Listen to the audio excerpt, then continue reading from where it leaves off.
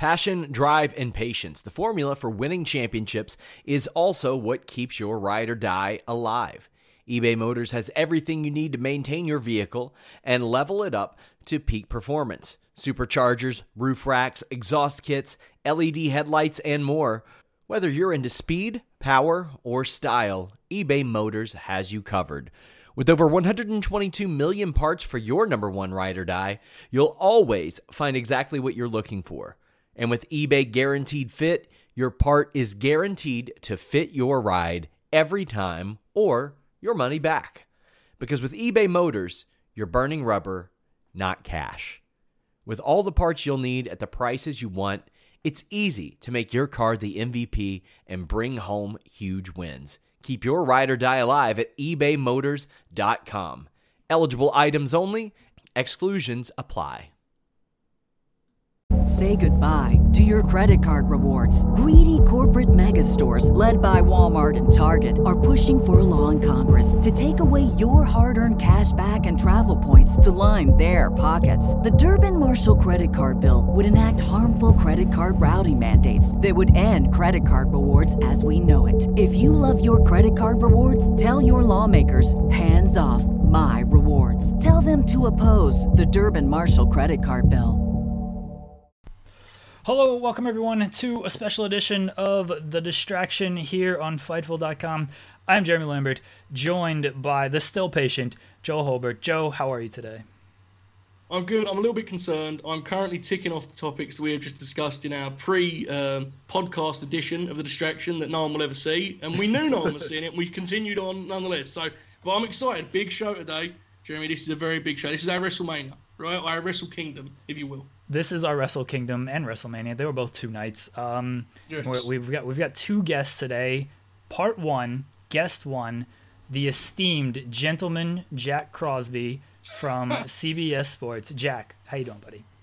Gentlemen, it's nice to finally be invited on this show. I try all the time, and Joe usually just tells me to screw off. You've got heat with Joe. I don't know why this started, but you've got heat with him. The John Cena slander. There's no need for it.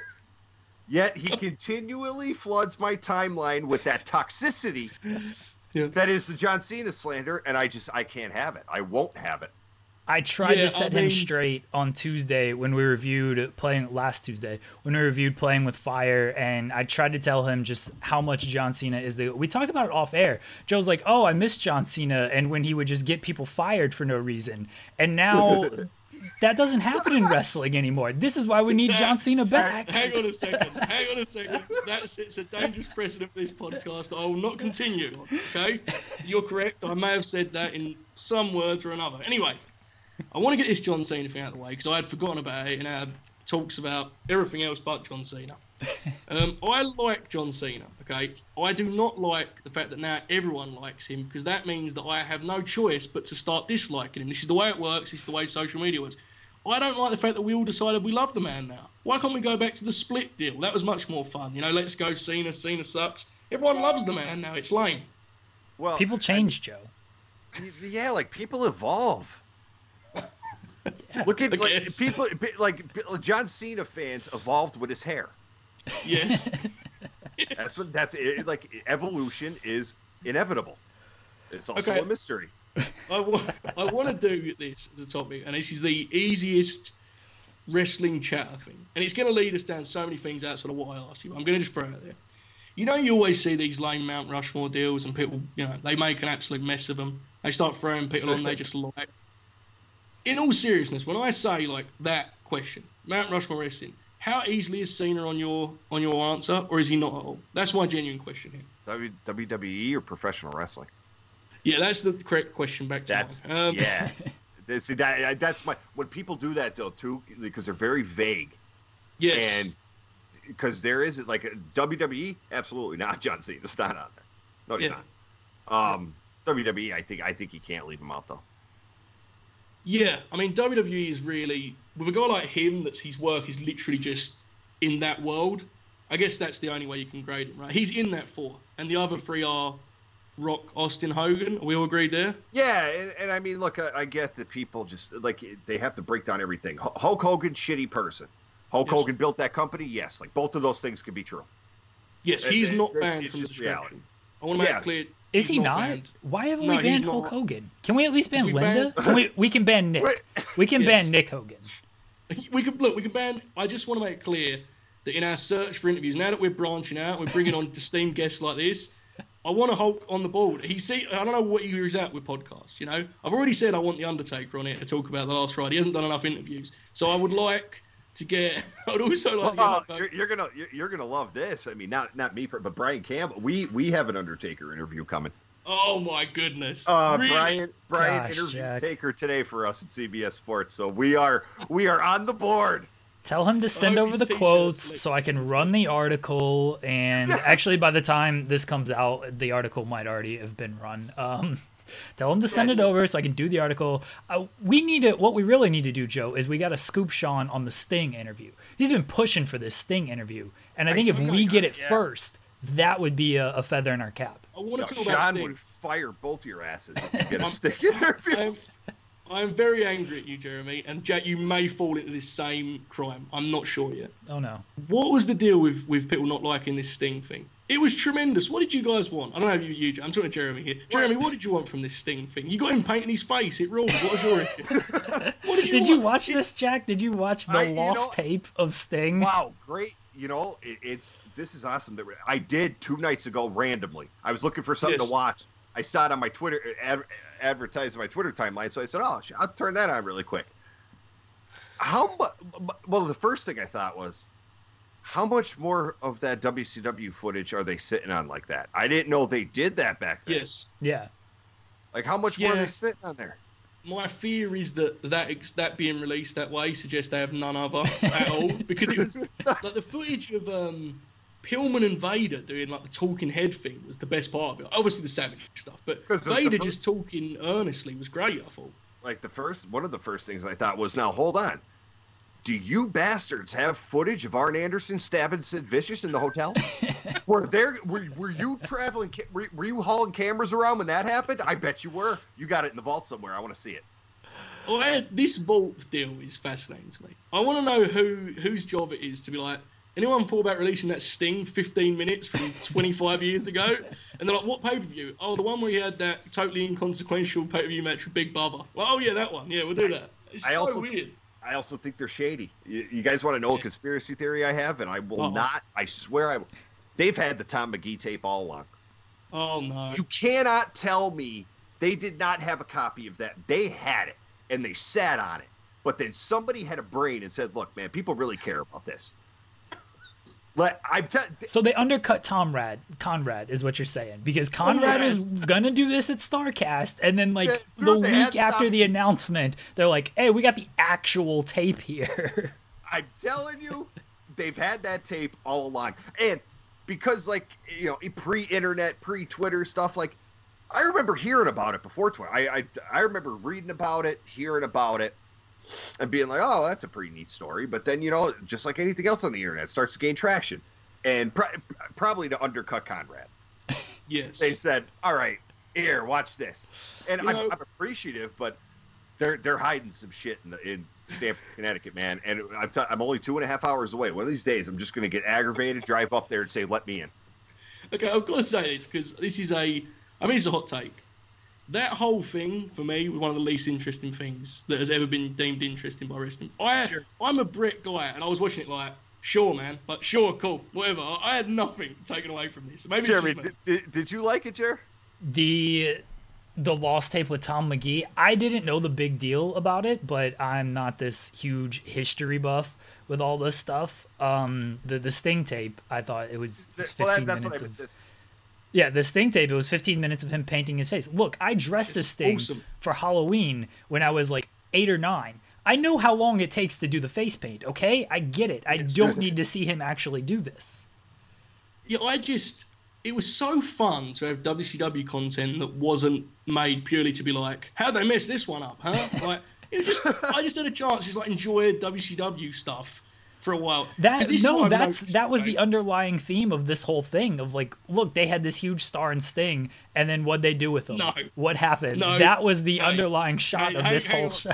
Let's all calm down. Now, have you both seen the Monday Night Wars series they made? The the big like propaganda war piece they produced. Yeah, two, 3 times over. Yeah, so I've just started the rewatch of this, and I am in awe of the fact that the NWO episode, which is an hour long, even that is not an hour of just NWO. The last 10 minutes then being like, then we learned in the DX, come at us, like it was like, they just could never let us win a moment. It's not even an episode of victory in that show. It's terrible. Like, it makes me very mad. Well, they didn't win a moment. They lost. So that shouldn't be forgotten, Joe. The losers should not be forgotten that they are losers. I disagree, but carry on.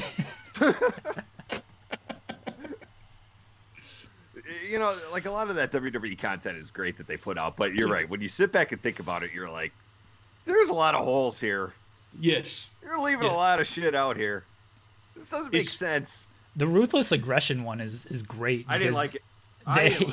Well, I say great in that just the gaps they don't fill on that show. Yes.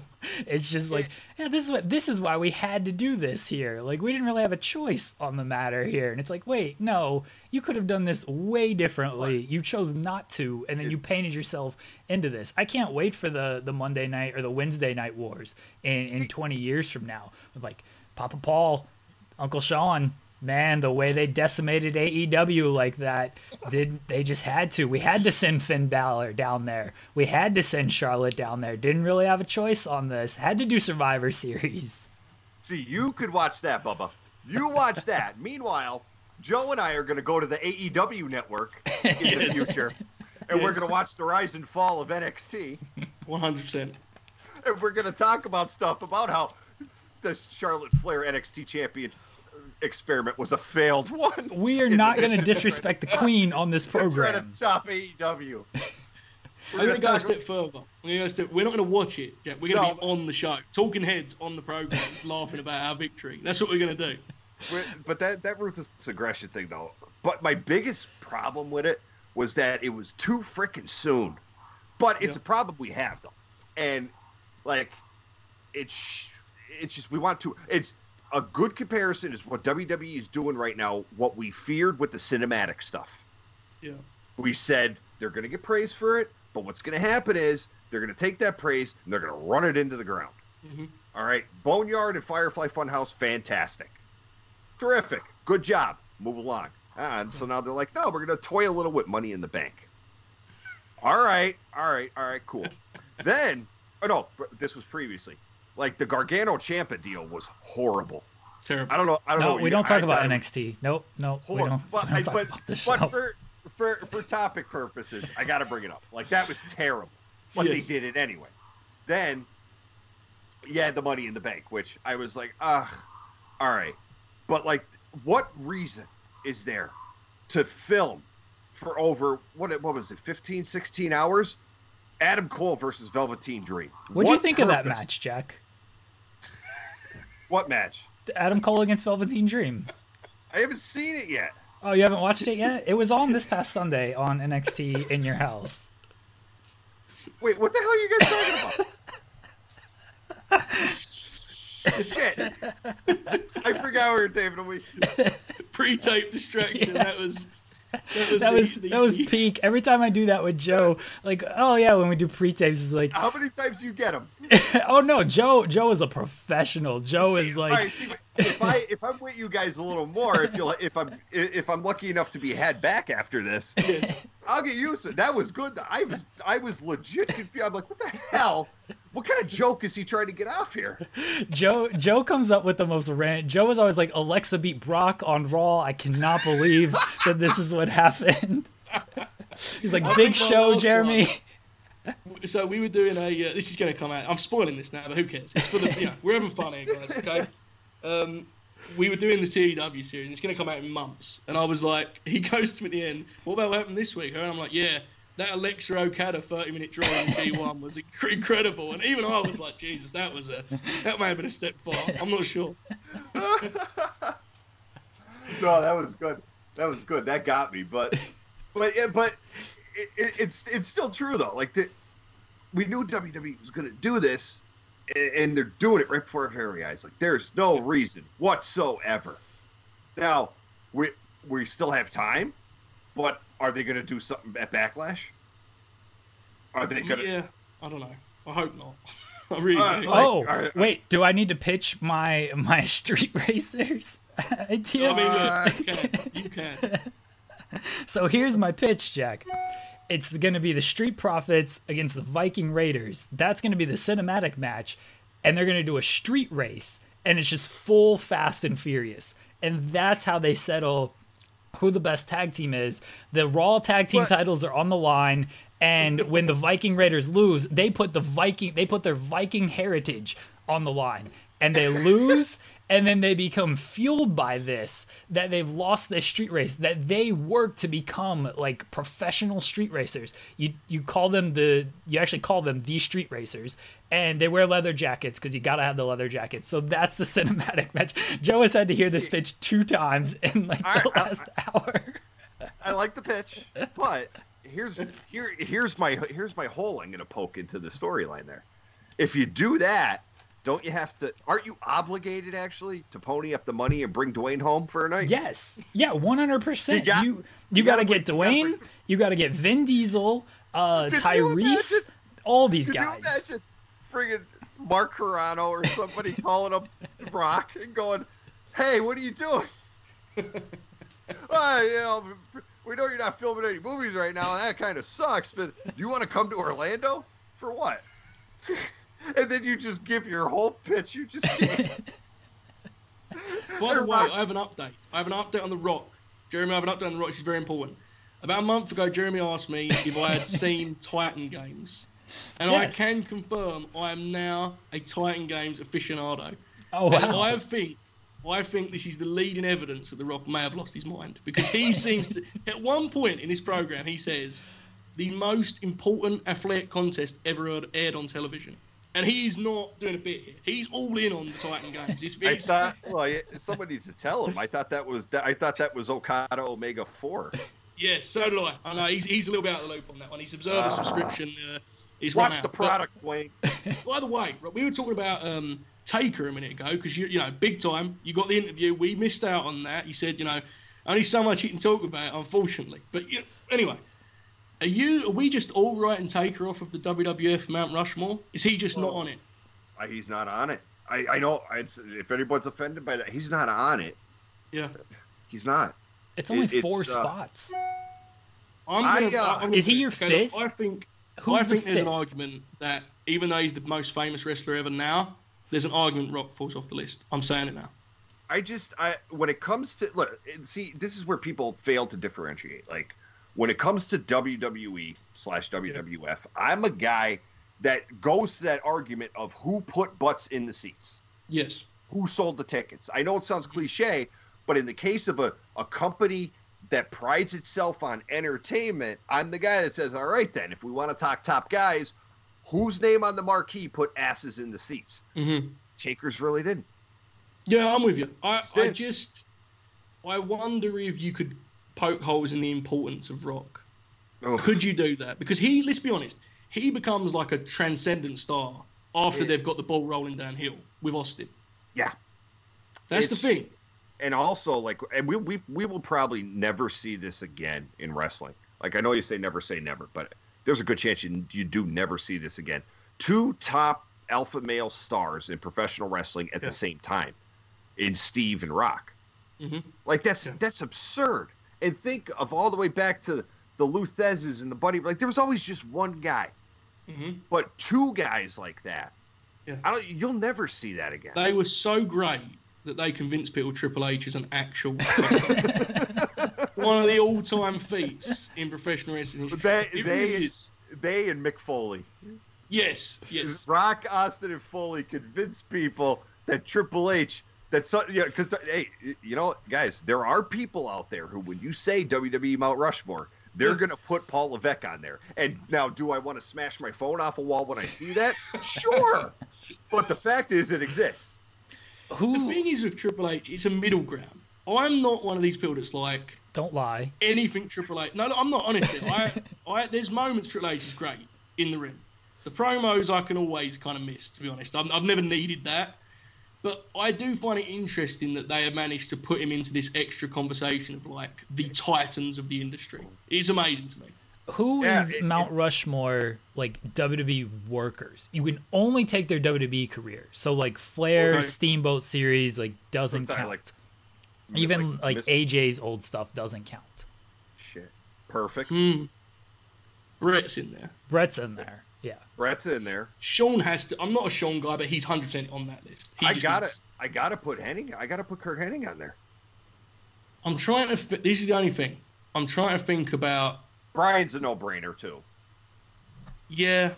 I think Brian is there as well. His WWE work is obviously great, but his work outside of WWE is just so much better that... well, I mean, I don't know if I've ever told you guys this, but, I mean, I've said it on when CBS used to have the podcast, and I do get some...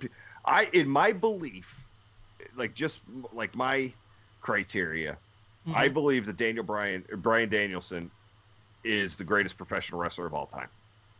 Okay, I want to get... I like this topic. I really like this topic. When all my criteria, Bryan Danielson and all the wrestling I've watched in over 30, he's the greatest of all time. The guy can do it all without fail. It's insane. I'm absolutely not going to disagree with that comment. I actually think it's almost more insulting to have him out of the top group at this point than it is a hot take to have him at one. That's how great he is. He's extraordinary. He changed wrestling. He had, think about this. Like, when you really think about this for a second, he had an entire WrestleMania built around him. Yes. When are you going to see that again? Yeah. When is that going to happen? Now, here's my question. Roman Reigns every single year for the past 5 years. Here's the question. Because I like this. I like this a lot more than the Mount Rushmore. So thank you, Jack, for giving us a good topic, okay? Like, when you say greatest, how much are you weighing in promo? Because I'm not saying he can't promo. He's a very good promo. I'm just wondering for you how much the whole package is involved in. He's good enough to have me. I agree. Like obviously Brian's not a Dwayne Johnson world beater type. You know, he's not, but he always gets the job done in an effective manner. Here's my one with this. I think the guy I'm about to name is not as great as Daniel Bryan. So this is not a list thing. But if you said to me I could watch one of their matches, I would take this other name. I think it's time to start putting AJ Styles in this competition. I'm not going to fight you on that. Because I think this is such a strange thing to say, so I know it sounds insane, but I think Bryan is greater than AJ in that I think he's smarter in some ways, subtle-wise. You know, subtlety, like he can do certain things without being kind of flashy. Yeah. But I've been watching so many old matches as of late, and I've got to say, there is no one ever in the history of professional wrestling that I enjoy watching bell to bell like AJ. He's just everything I love about wrestling.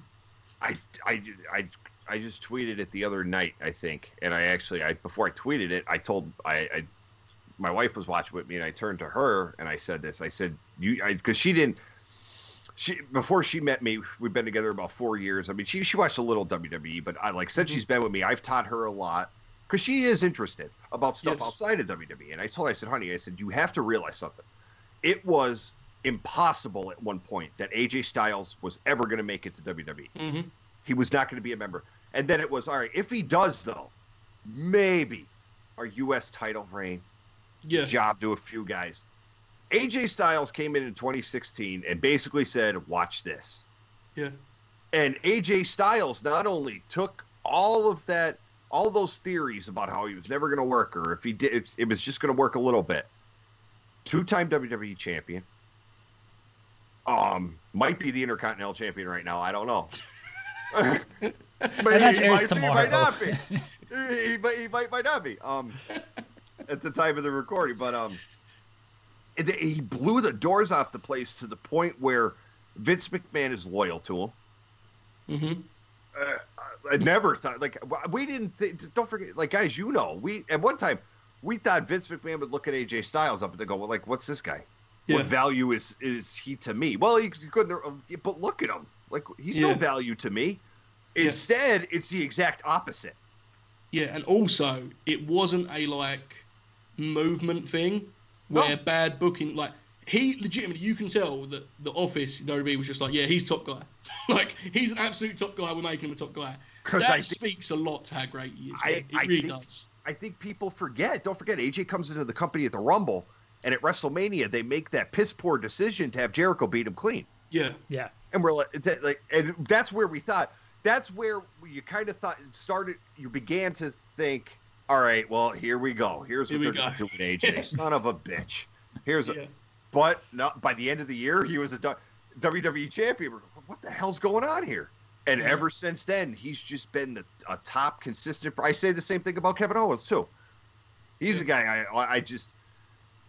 as much as I root for AJ, I probably root for Kevin tenfold, because there was a guy I used to watch at Ring of Honor, and I saw all the jokes. And he'll never make it. He'll never be this. And he's one of the consistent top performers in that company. The guy comes in, beats John Cena clean. Yeah, no, 100%. I think that needs to be counted into it when you talk about this stuff, because there is that context will be lost in history, won't it, a little bit? You know, like, people just look at, as crazy as this sounds, guys, eventually AJ is going to be looked at as just a WWE legend. Like, that's just a thing that's going to be happening. It's nuts, man. Because he's going to work there forever now. You know for a fact he's going to be an agent, trainer, whatever. Yeah. He's not going to be the kind of guy that leaves, I don't think. So, it's just, I was watching Sashi's New Japan stuff recently, and I was honestly sitting there watching it. I was thinking, I'm not saying on like a spreadsheet way where it's like every match is 6 stars, but just watching him, he is like top tier to me, like, clearly. It was that Japan run for AJ where he came over, he took over for Fergal in Bullet Club immediately, and then wins the IWGP title in his first match. Yeah, there was like, I think that was a point in his life and career where I think AJ found himself, because he put up with the TNA bullshit for how long? Too long. He goes over to Japan, and, you know, Gato and those guys just tell him, hey, man, just let it loose. Yeah. And AJ's like, really? Just let it loose, dude. That's all you got to do. No one's going to just get in there with it, but just go. And it was like you started to see this next evolution of AJ Styles that we have today, that I think actually helped his confidence in WWE. I think, and I've said this before, if AJ Styles had went from TNA to WWE, it would have been difficult, I think.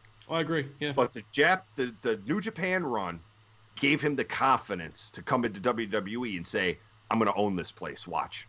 Yes, he carried himself like a star because he'd just been a star. That is it, right? Like, as much as whatever TNA tried to do with him, the confidence he had when he was, especially because they put him with, he got so comfortable with the Bullet Club guys that he was allowed to just be himself. Yeah. It changed him. I'm 100% with you. I think perhaps what Omega did afterwards has maybe taken the shine off of that a little bit, because it's like, we've seen great, like, no, look, I'm an AJ guy over Omega every time. I just am.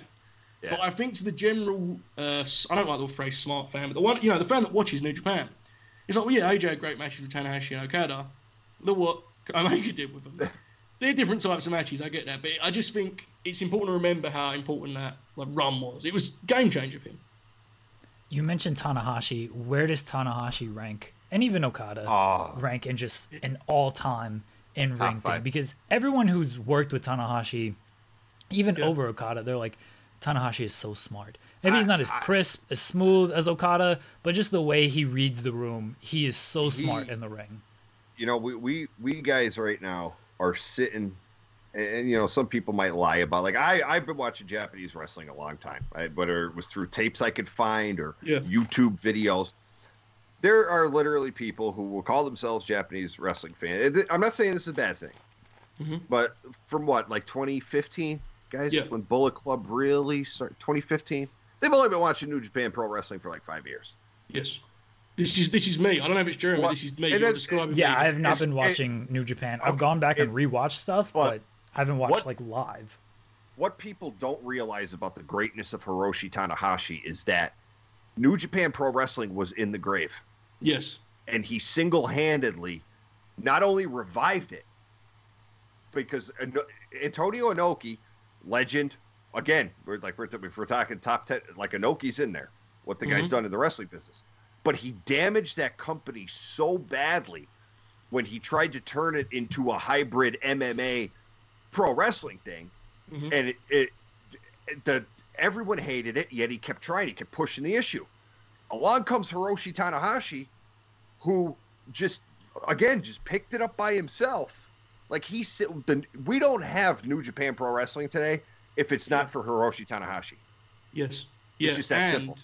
the thing that's really interesting about Tanahashi is that stylistically, there is few wrestlers ever that have an identity like he does. Like, he was very bold in the way that he chose to wrestle. Like, I don't always love the modern Okada main event where it's like, you could sit on your phone for 20 minutes and miss no detail. And I'm not trying to discredit. I'm an Okada guy. It's the truth. Like, some of the matches with Sonata are a perfect example, right? You could walk in and be like, yeah, great match, 5 stars.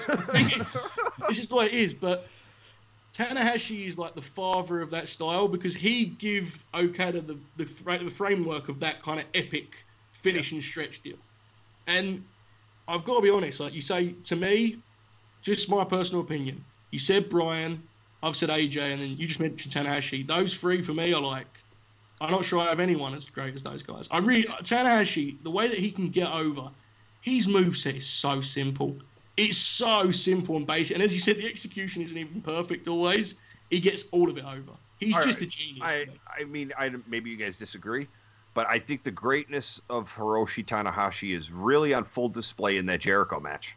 Yes, 100%. And I think Chris Jericho, I mean, maybe but I think Chris Jericho would tell you the same thing. Like, that dude is on another level. Like, I know but like Hiroshi, that match he pulled out of Jericho. Pulled out of Jericho. That's bad. That's bad term because like Jericho still, but just the match they were able to have. Like, Tanahashi was such a big part of making that probably Jericho's best match of his little New Japan run he's been on. The thing is you got to remember the Jericho New Japan thing.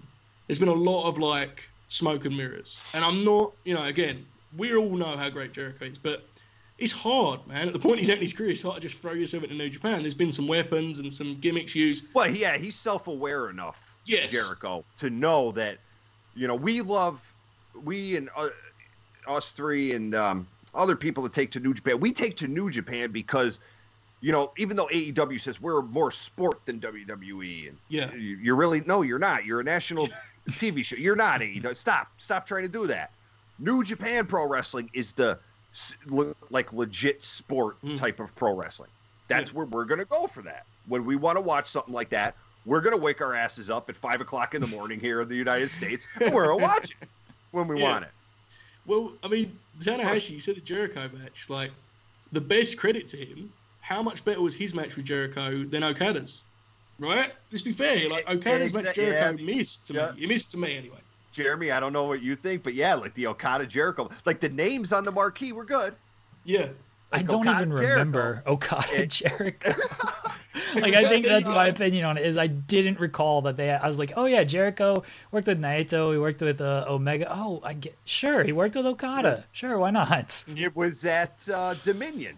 Yeah, and so that set up the Tanahashi match. Because I remember I was against that as a fan, because Dominion is like their SummerSlam, their second biggest show of the year, and Chris Jericho was getting an IWGP title shot. Mm-hmm. And I can't remember who. It wasn't Naito, but there was somebody else more deserving that just kind of got like shoved to the side so they could throw the Okada Jericho match together. But no, it wasn't good at all. It sounds like I'm criticizing Okada. I want to be clear. I think Okada is one of the greatest wrestlers ever. I love the man. I'm just, we're talking about greatness. And when you get that deep in it, you have to nitpick a little. I thought the Jericho match exposed a little bit, like, that formula he has is reliant on certain things that you can't always pull out, guys. And I think Tanahashi is better at simplifying matches. Well, do you mind if I pose a question to you guys now? Yeah, sure. Something that I'm really curious, since we're talking about him. When does, or if ever, when does Okada look at New Japan and say, there's nothing more I can do here, I gotta go? And where does he go? TNA Redemption Story. That's the only way you can do it. I knew one of you guys. That's the only way you can do it. Look, that's the surprise for Slammiversary. I'm going to spoil it now. They're not getting the WWE releases. They are bringing in Okada for the Redemption Story for Slammiversary. Because I mean, I think it was when Naito beat him back at Wrestle Kingdom. What's Okada's like 32, 33? Yeah, he's still young. Yeah. So, but I'm thinking, I'm like, all right, so we got Naito his proper championship run. This is great. This is cool.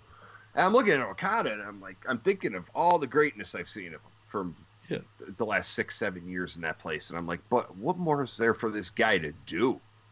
And then, of course, your mind starts to think, well, now you got 2 options in the United States.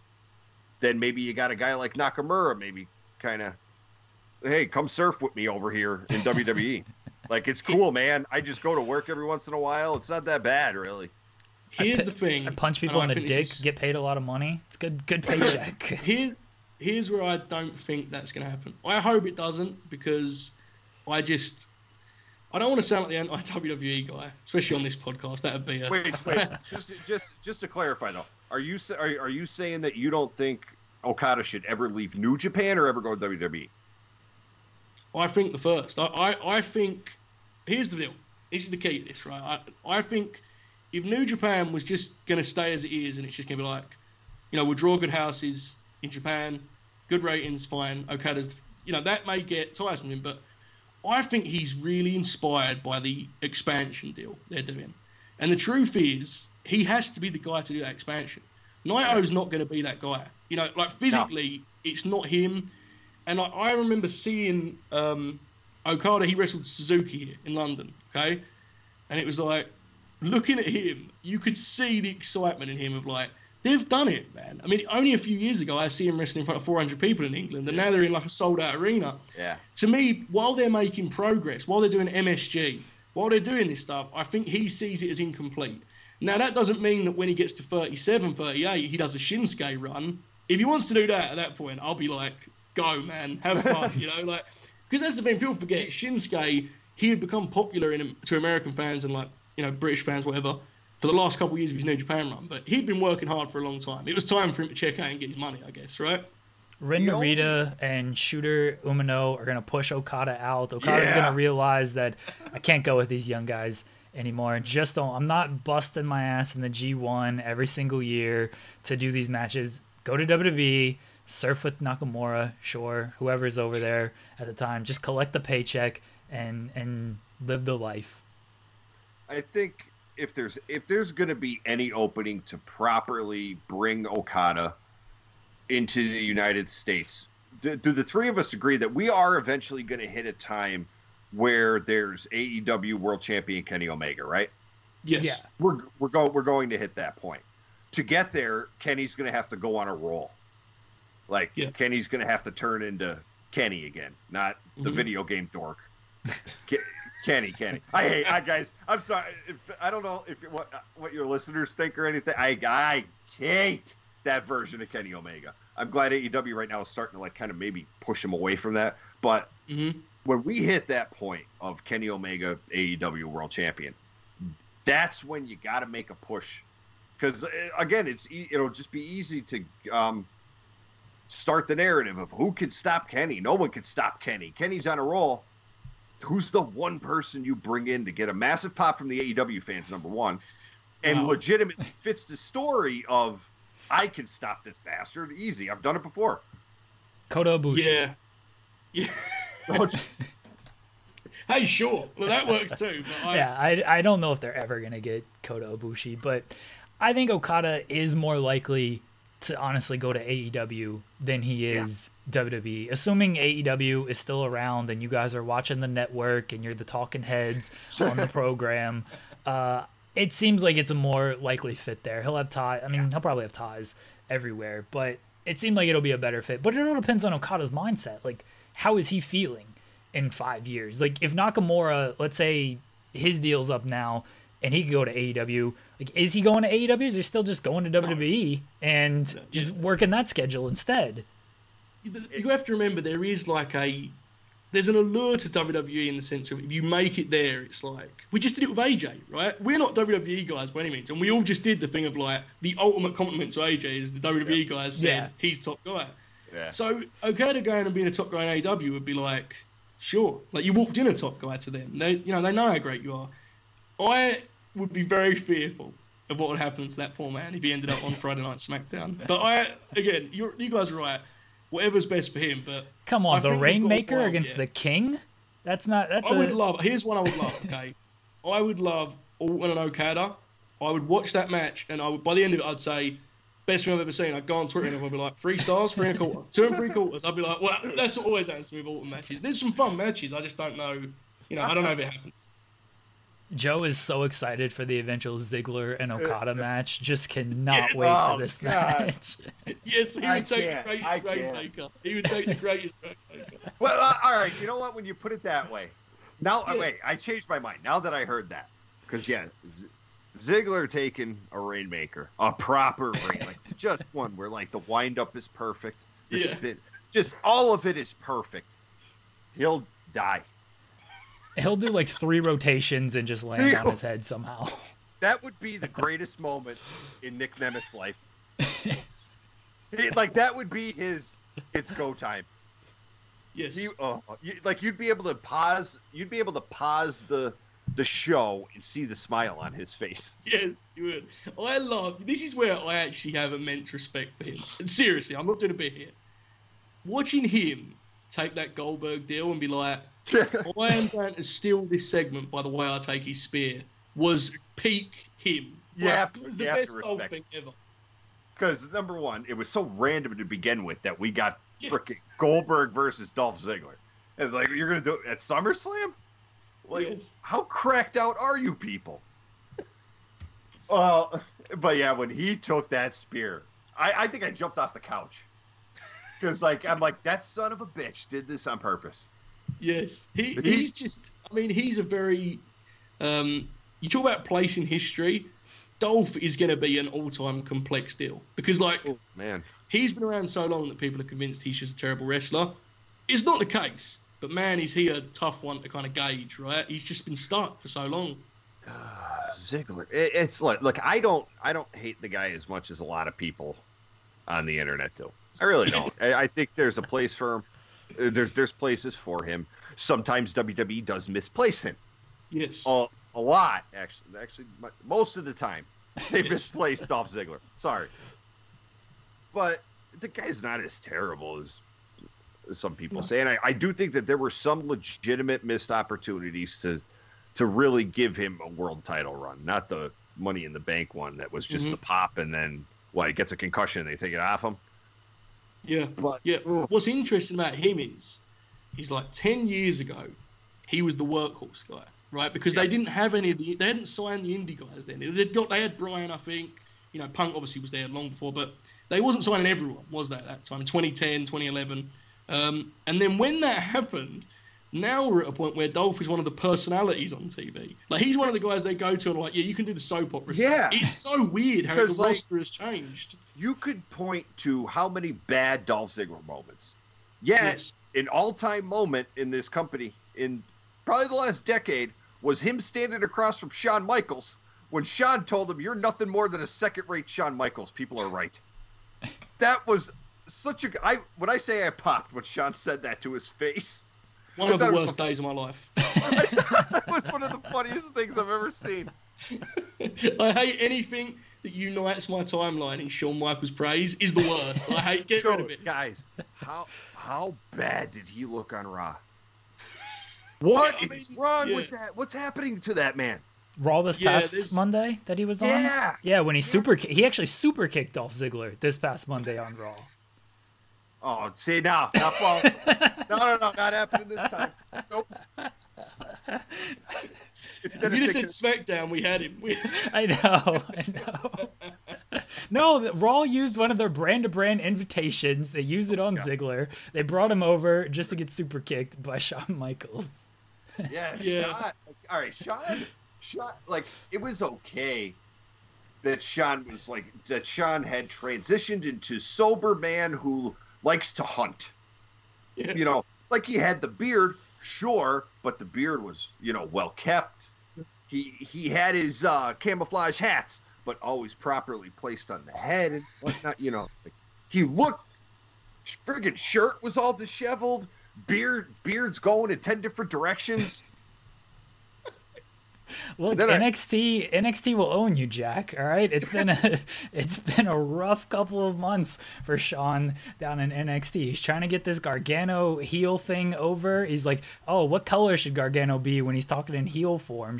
Is this where we switch to black and white? Is this where the color comes in? It's tough decisions. That'll keep you up at night. Sean's running around Orlando going, Candace, listen, the hair, we gotta change it. Gotta change the hair. You can't be a heel, Candace. With the hair. Can't be the blonde. We were speaking recently about like the Shawn Michaels transition to the guy that just doesn't say anything on every network show he's on. He'll just say a bunch of words. You have to kind of piece them together for him. And we wasn't sure when it happened, was we? We tried, but we were unsure when Shawn became that guy full time. I don't know, man. No, you guys are right to ponder that because I don't know. The greatest example we had two examples, right? Yeah. The head-to-head with Brett, where they talk about what happened. Poor Brett remembers every detail, and Sean's like, may have happened, may have not have. I don't know. I wasn't there. Was I there? I'm not sure. And then if he says it happens, probably did. Must be right. The other one, my absolute favourite by far, is the table for free, the ill-fated table for free with Kevin Nash and AJ Styles, which was half an hour of Sean explaining to AJ why he will not wrestle him at an event that had already taken place, the Royal Rumble event. He was just going on, and Kevin was even uncomfortable. He's like, okay, he gets it. Leave him there. My God.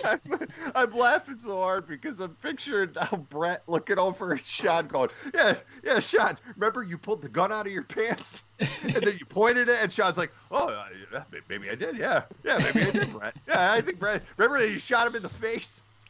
It's poor Brett. It's entrenched in his mind, and he's mapping it out, and Sean has no ability to recall any of this. He's just sitting there like, sure. I can see in my head now because when Brett's telling his stories, and we know how Brett, especially when he talks about Montreal, we know how Brett gets. Yeah. So Brett's going off, and Sean's just sitting there staring off into space like, I don't know if this guy's telling the truth or what. I took a lot of pills back then. I don't know what's true and what's not. What's going on right now? Sure! You're a Brett guy, Sean, right? Can we agree? Are we all on this? Oh, yeah. Yes. Yeah, but I'm the Brett guy. Man, you fit in great here. You don't like NXT, which is banned, right? You don't hate Dolph as much as other people on the internet. What was the other common trend with? Obviously, the Sean and Brett deal. That's a home run, right? We don't invite people on here that like Sean and Brett. I'm the Brett guy. I spend way too much money on Roots of Fight on that custom Bret Hart gear. I need to get on that trend. I need to. Oh, I got the pink Hitman shirt. I have the white Hitman sweatshirt. I have the old school hoodie. That's just a giant Calgary ticket. Yes. I swear to you guys, I'll show you guys. I'll send you guys the picture after we're done. It is just a giant Calgary ticket with Brett there in trunks. This tremendous. Like I love this very much. Look, Brett doesn't get enough credit in all seriousness for how great that pink and black branding was. Still to this day, hits home, right? Hits more than any current WWE wrestler by far. Natalia's carrying on the legacy. God. I'm going to end it there. That's how we're going to end this show. We're going to end it with a Natalya compliment because no one else will do it. No one else in the world will compliment Natalya, but I will because that's the kind of person I am. Yeah, you ain't getting that from me there, Bubba. I've been in the show for like 6 months. I don't think we've mentioned her once. So, I mean, feel free. Oh, I've never seen anything We bad just about mentioned her last week. We couldn't remember if she turned heel or not. Oh yeah, we only taped that 2 hours ago. Anyway, wait, though. Hold on, Joe. Not to interrupt. Please hold that thought. Okay. Did Natty turn heel? I have no idea. No. I don't think anyone actually knows. Wait, she was going on those temper tantrums. You missed Raw on Monday, Jack, where Natalya comes out and she attacked Asuka to really she threw her cats on Asuka to really solidify her heel turn. All right, you're bullshit. All right, so you're bullshitting because I saw the Asuka clip on the WWE YouTube channel. You're lying. It may have happened though. By the time it may have happened by the time this show airs. If that did happen, there would have been an article by Jeremy on Fightful on how many millions of views it got on YouTube. True, 100%. That is how I know it didn't happen. Look, WWE, they've completely hacked our computers here at The Distraction, and they will listen to this show early, and Natalya will 100% attack Asuka this Monday on Raw, because we're recording this on June 4th, and throw her cats on her. And then when we talk about it on this show next week, everyone's just gonna be like, oh yeah, that actually did happen. Like they were right. That's what happens on this program. Oh, weirder things have happened, man. Stranger things have happened, both on this podcast and WWE TV. Jack, we appreciate you joining us. Go ahead and plug everything, buddy. No, I mean, if you can, give me a follow on Twitter like these guys do. It's at JCrosbyCBS. And no, I just want to thank you two. Like, I love you two. I really do. When you guys started this show, I remember I was one of the first people to reach out to both of you guys and say, I think this is a fantastic friggin' idea. And saved Joe Holbert's life by starting the show. Legitimately true. I mean, we meet a lot of people on Twitter with our careers and just, bullshitting around and stuff. And you two are by far two of my favorites. I've got to tell this story real quickly. I wrote an article. Jack was my editor at Fansided, and I don't even remember. It was like potential opponents. Oh, potential. I don't remember what it was. Potential opponents or something. And I had Kurt Angle as the potential opponent. And Jack is like, Kurt Angle's not coming back, dude. Like we got to take him out. So we can't push this. And then literally like 2 months later, Angle comes back with like the Shield and everything. And I messaged him. I was like, I told you Kurt Angle could have been a potential opponent for this. But see, no, the locker room had what, Mercer or something? Yeah. Because I remember that at the time, like it was just like Kurt Angle is not going to wrestle. Yeah. So yeah, Jeremy did and hey, that's the relationship between a writer and an editor. And sometimes even the editor, I did. I admit I went to Jeremy. I said, hang on a second. Ain't gonna happen. I have to speak up here on behalf of the Distraction Podcast. He was just complimenting us, Jeremy. You just told him he had a victory over him 5 years ago. He could have just left that for another time. He was putting us out. He was giving us the rub. Come on, man. Time it better. No, he's a great guy. You go, yeah, do you remember when I beat you at the time on the Kurt Angle scoop? That's how you get the full rub. You got to go over. Jack is putting people over. I'm letting you know I was going over way before all of this. Yes, he did. And I remember because I one of the things I was blessed with, not a lot, but a good memory. I remember that because I said, dude, no offense, you got to take Kurt Angle out of this. Like Kurt's not. I think my rationale was like, look, maybe at WrestleMania he might get back in the ring next year, but he's not anytime soon. Sure as shit, yeah. The whole locker room gets freaking the measles, and then all of a sudden Kurt Angle's wrestling with the Shield. And I went, oh, shit. Yeah, no, seriously, thank you guys so much. I really appreciate it. You're welcome back anytime. You've squashed the beef with Joe over John Cena. Yes. Joe realizes that John Cena is great. Now, you realize John Cena is great because we've told you John Cena is great, and it's 2 against 1, and you've just lost the argument here. We will be back for part 2 of this distraction extravaganza here on Thursday. We are back, part 2 of the distraction extravaganza here on Thursday. It is our Wrestle Kingdom. It is our WrestleMania. The very patient Joe Holbert is still here. And now we are joined by the man, the reunion, the Dream Team reunion from Post Wrestling, Andrew Thompson. Andrew, what's going on, buddy? My guys, Joe and Jeremy. So good to be back, man. Always good time talking to you guys. We talk often anyway, but it's always good to hop on the good old FaceTime / Skype and talk in person. So somewhat in person. So glad to be here. I mean, I need to take a step back here, don't I, guys? We're all pretending we're in this together, but I need to take a step back. Guys, today's very special for me because I am here. I'm the third wheel of a famous tandem in the history of the industry. Okay, I am spending a day with Pippin and Jordan. Okay, they can split which one's which. That's up to them. He's 100% Jordan. He's 100% Jordan. Whichever which way. Look, this is fun for me. People won't know that we kind of all got to know. The distraction was born from that month in which I decided I could do what you guys actually do as news guys. You are so great at that stuff. I tried. Very, very sad, but I tried. I was on the team for a while. Got some shots up. This is fun for us, right? We haven't ever done it like this. This is pretty cool. We were all, Andrew and I were doing wrestling news, and Joe was doing MMA news, and Sean just labeled us the Dream Team in the Skype chat because we were all very good at what we do. And I mean, I've always said it. I think Andrew's the absolute best. I feel like I'm pretty good. Andrew's the absolute best. That's why he's Jordan. Yes, I agree. Y'all too nice, man. But like I said, it was always a good time working with y'all. Like it was just like that. It didn't feel like work friends type thing. It felt like just friends just in the chat bullshit. And like, okay, but we serious at the same time. And that's like one of the things I always like really liked about it. It wasn't like all like super just work related. It was just like everybody BSing, but at the same time we all of course working to the common goal, which is to put out the best content. So yeah. Yeah. No, I have to give you credit on this, Andrew, because you had a take that has stuck with me to this day. When we had all given up on Drew McIntyre, I remember I put in the chat, I was like, we're all done, right, with Drew. And you were the last standing man on the bandwagon. You said, we're going to get there. We're going to get there with Drew. I'm a fan of Drew. And I remember thinking, man, God, he's optimistic. God bless him. He's going for it. And here we are. We fast forward here a year. He's the champ. He's the top guy. Are you still, like, is it been cool for you? I know you was a fan of his. Are you, like, enjoying it as a fan, that little ride for him? Yeah, I am enjoying, Drew McIntyre's run as WWE champion so far. Like, I do think that this, like, him in this main event spot could have happened around that time when we initially talked about it, or when he first, came back to the main roster onto Raw. But, better late than never.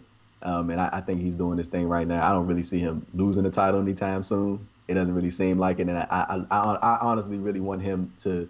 I know he said it in interviews before, but I really want him to be like one of the first people within WWE that get the chance to go out in front of a live crowd, for the first time when they, if things open back up in the near future. Yeah, same. Well, Drew is going to lose this Sunday to Lashley when Lashley shoots on him in 2 minutes. Yes. Lashley, this is what we've decided here on the show, is that Lashley is just going to use his MMA background, shoot on Drew McIntyre, take the title to Bellator, and that's it. Hey man, I would love. It would be so great. And this is where it's bad, because I'm with you. Everything you said about Drew there, I was like, yep, agree. But man, if Bobby won that title, I would explode. I'd be so happy for him. He deserves it too, right? That's the tough thing about this thing. It's difficult to make. I feel like Bobby Lashley is like sort of this, like in a weird space right now, because I feel like he's starting to like really hit his stride, but right now they're in the middle of the Drew McIntyre run, and you can't just end it. But like at the same time, Bobby Lashley's doing some really good stuff, and everybody's been saying like since he came back, they like, well, you need to find something for him to do. Mm-hmm. They finally found something for him to do, and it's working. But now he's just caught in the spot where it's like he's being used as like a transitional challenger to wherever they end up going for SummerSlam. So it's like, I mean, but I think Bobby gonna get there. I would say next year is likely he'll be WWE champion, I think. I mean, I would dismiss that, but you were right about Drew, so I can now start celebrating. I can start celebrating the Bobby Lashley title. It's going to happen. He's ahead of time. I know it's going to happen. As I always said, Andrew has the script, so he's got the script for next year. Bobby Lashley is going to get the big win next year. I remember me and you were talking about I think it was the Finn Balor Gargano storyline, and how that whole thing was going to play out when they, what was that, TakeOver War Games? Yeah. We were talking about that, and that whole storyline played out. Me and you were just like BSing on Twitter about how everything was going to play out, and it played out exactly how we said it was going to play out. Like that, got the book, man. Yeah, that's this podcast is all about. Like, they steal from us all the time on this podcast. All the time. That's all they do. Vince and Tony watch this podcast. They hack our computers, and they just take all of our ideas. One day they'll give us royalties for it. Oh man. Well, it's interesting. Go ahead. What do y'all think about the? I was going to ask you this. Vince and Tony Khan. I was going to ask what do you guys think about Fyter Fest being free and being a 2-night event. Yeah, I think it probably makes sense. To be honest, I mean, looking at the landscape, I was surprised they were doing it. So, I was like, okay, it makes sense. I mean, the issue is we all agree Mox is going over Cage, right? That's like My fear is you've already done this deal with Archer where like he gets 2 months of Jake cutting these promos and he just loses, and it's like, okay, you're going to do the same thing for Cage, right? It's inevitable. You're going to do the same thing. I fear that they trust the audience knows all these guys. They just drop them in at the top, and then they're like, well, what now? It's difficult, I think I would like them to do a bit more gradual builds of some of these guys, I guess. I'm with you. The Fyter Fest thing, it was on BR Live last year, so it was free last year as well. So keeping it free 2 nights. They've done this before with the specials, the Bash at the Beach stuff. Blood and Guts was supposed to be a Dynamite special before the pandemic happened and everything. So it's a good thing for the audience. It'll certainly pop the ratings, I would assume. I'm interested to see what the rest of the card looks like. Like Moxley and Cage, I'm not like super hot on. And Best Friends, like I love Omega and Hangman as a tag team. Best Friends, I wish they did a little bit more, and maybe they still got a few weeks to do it. We'll see what the rest of the card looks like. What do you think that card is gonna end up like? Who do you think Cody is gonna end up facing, Andrew? Ooh, it's so many, but I think for Fyter Fest, just for this specific occasion, whichever night he defends it on, I think they're going to bring somebody from outside the company, not somebody that's signed, just to have like that surprise guest type feel to it, just to let because they can. Cody did say that he was going to defend the title against people that were non-contracted wrestlers too, right? Like that's the thing. Yeah. So yeah, he's going to be doing that. So I think on the weeks leading up, we're just going to have the Mark Quinns and maybe a Chucky T or Marco Stunt gets the title shot and stuff like that. That once leading up to the Fyter Fest, then we're going to get somebody from outside the company. But looks like WWE ain't letting nobody go because Mr. Drake Maverick, they got his fat back. That's how you do it. Look, I commend him. Like he didn't want to lose his job, so he went out and he put out the public message and look where he at now. Now he's still with the company. I respect it. It's such a strange one because like everyone likes Drake. Right, we all like Drake. Yeah. We all think he's tremendous, but it's so weird that what you just laid out is actually what happened. Like he actually posted a video and there's like, I guess we have to bring him back then. I don't know. Like I'm with the idea that his performance has earned it, but he was already a great performer. Right? They should have known that before they cut him. I don't want to go into all that stuff, but it is interesting that what you just said isn't even an exaggeration. That's actually what happened. He posted a video and it was like, it's an angle. Sure. I don't know. It was weird. Yeah, the key with what he did was he tagged Shawn Michaels and Triple H in the tweet. So they got every single last notification, every comment. Like, and that thing had like at least 10K retweets, like 26K likes, and that thing got seen like at least 1 million times on Twitter. So they got every single last notification, and he worked his way back into getting back a contract, and then he made it to the finals. And I know some people kind of disagree with how playing off of real life, really releasing somebody and then actually using it as a storyline. But I mean, looking at it, hindsight being 2020, it seems like that's kind of what he wanted to do. Andrew is frozen on us. He is frozen. I thought it was just me. No, he is. Hopefully it just pops back up here in a second. With the Drake Maverick stuff, we discussed that last week with what was going on with him. That's where Gallows and Anderson messed up. They should have tagged Shawn Michaels and Triple H on all these. Joe, you listened to that podcast. Yes. I can confirm that I don't think that was considered by either of those men. Based on what I've heard, I would suggest they did not consider doing the big tweet, I would say. There we go. Andrew looks like he's back now. He's back. Okay. And of course... I think he's back.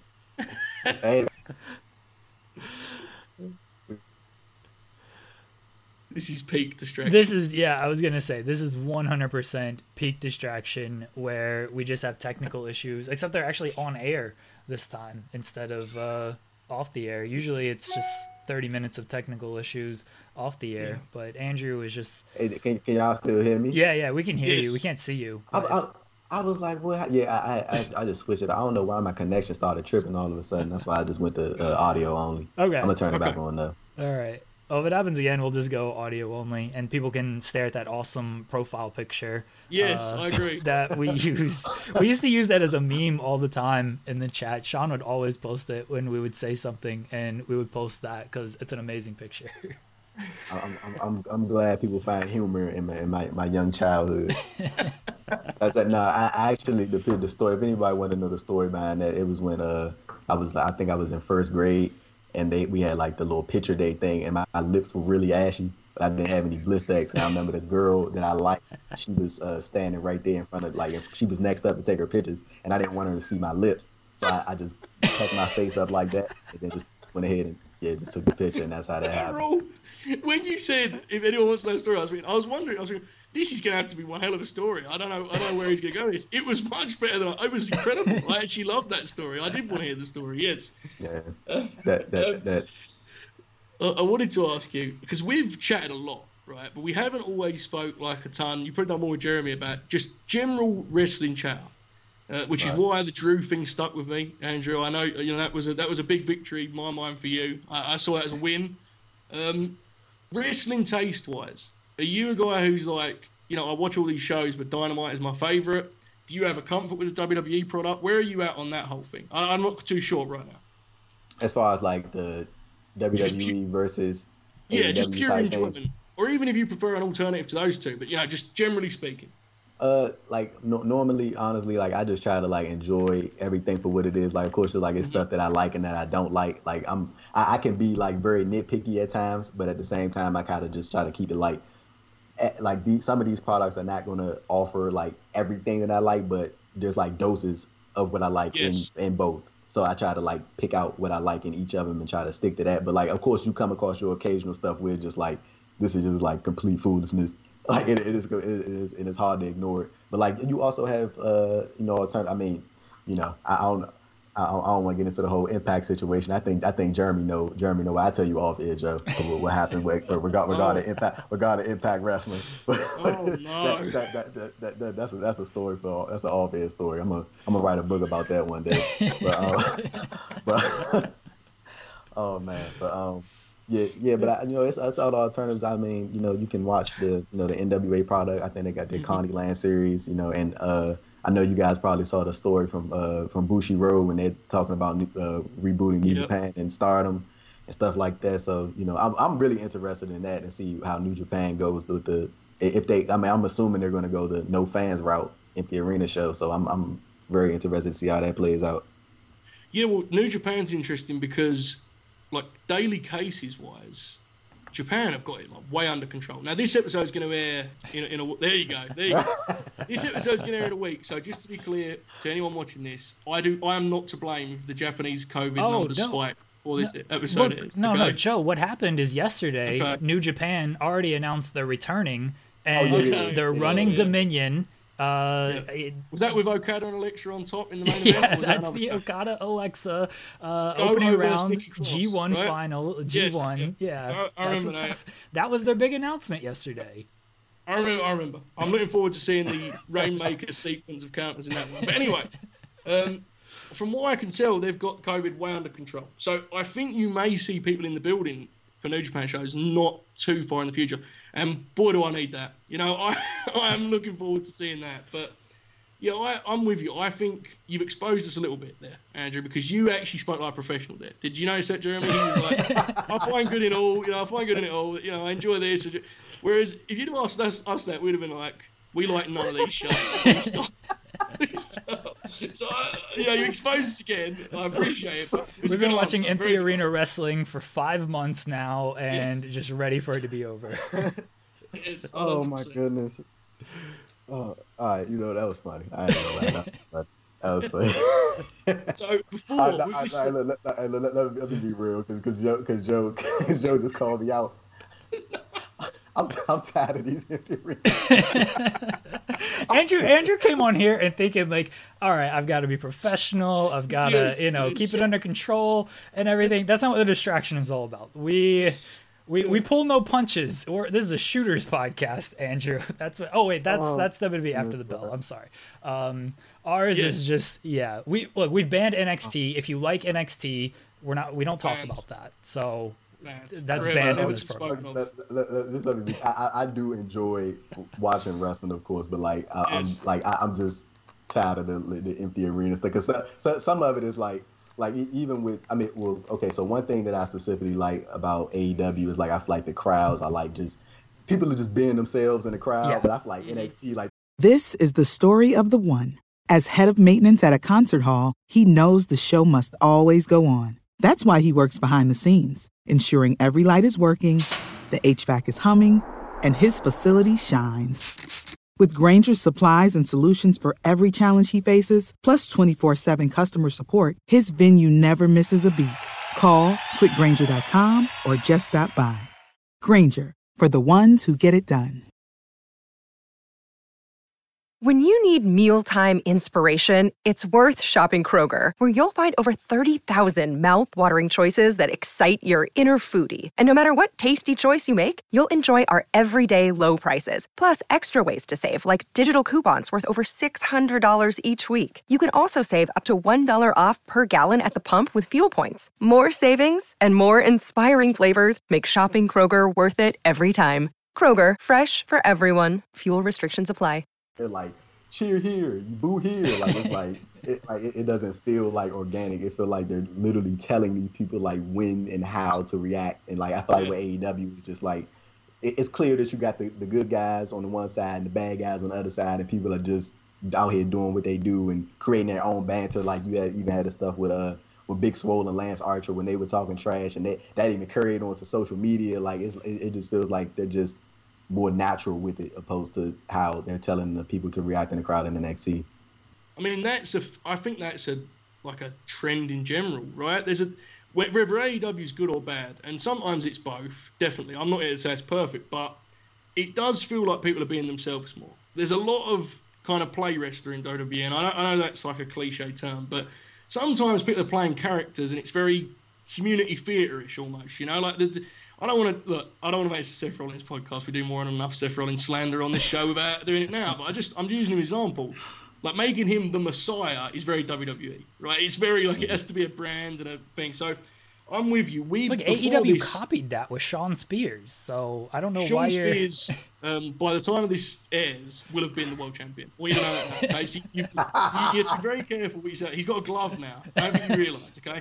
But anyway, I like Shawn Spears. Please don't get mad at me. Anyway, before you came on here, Andrew, we it's a two-part extravaganza. You're in second.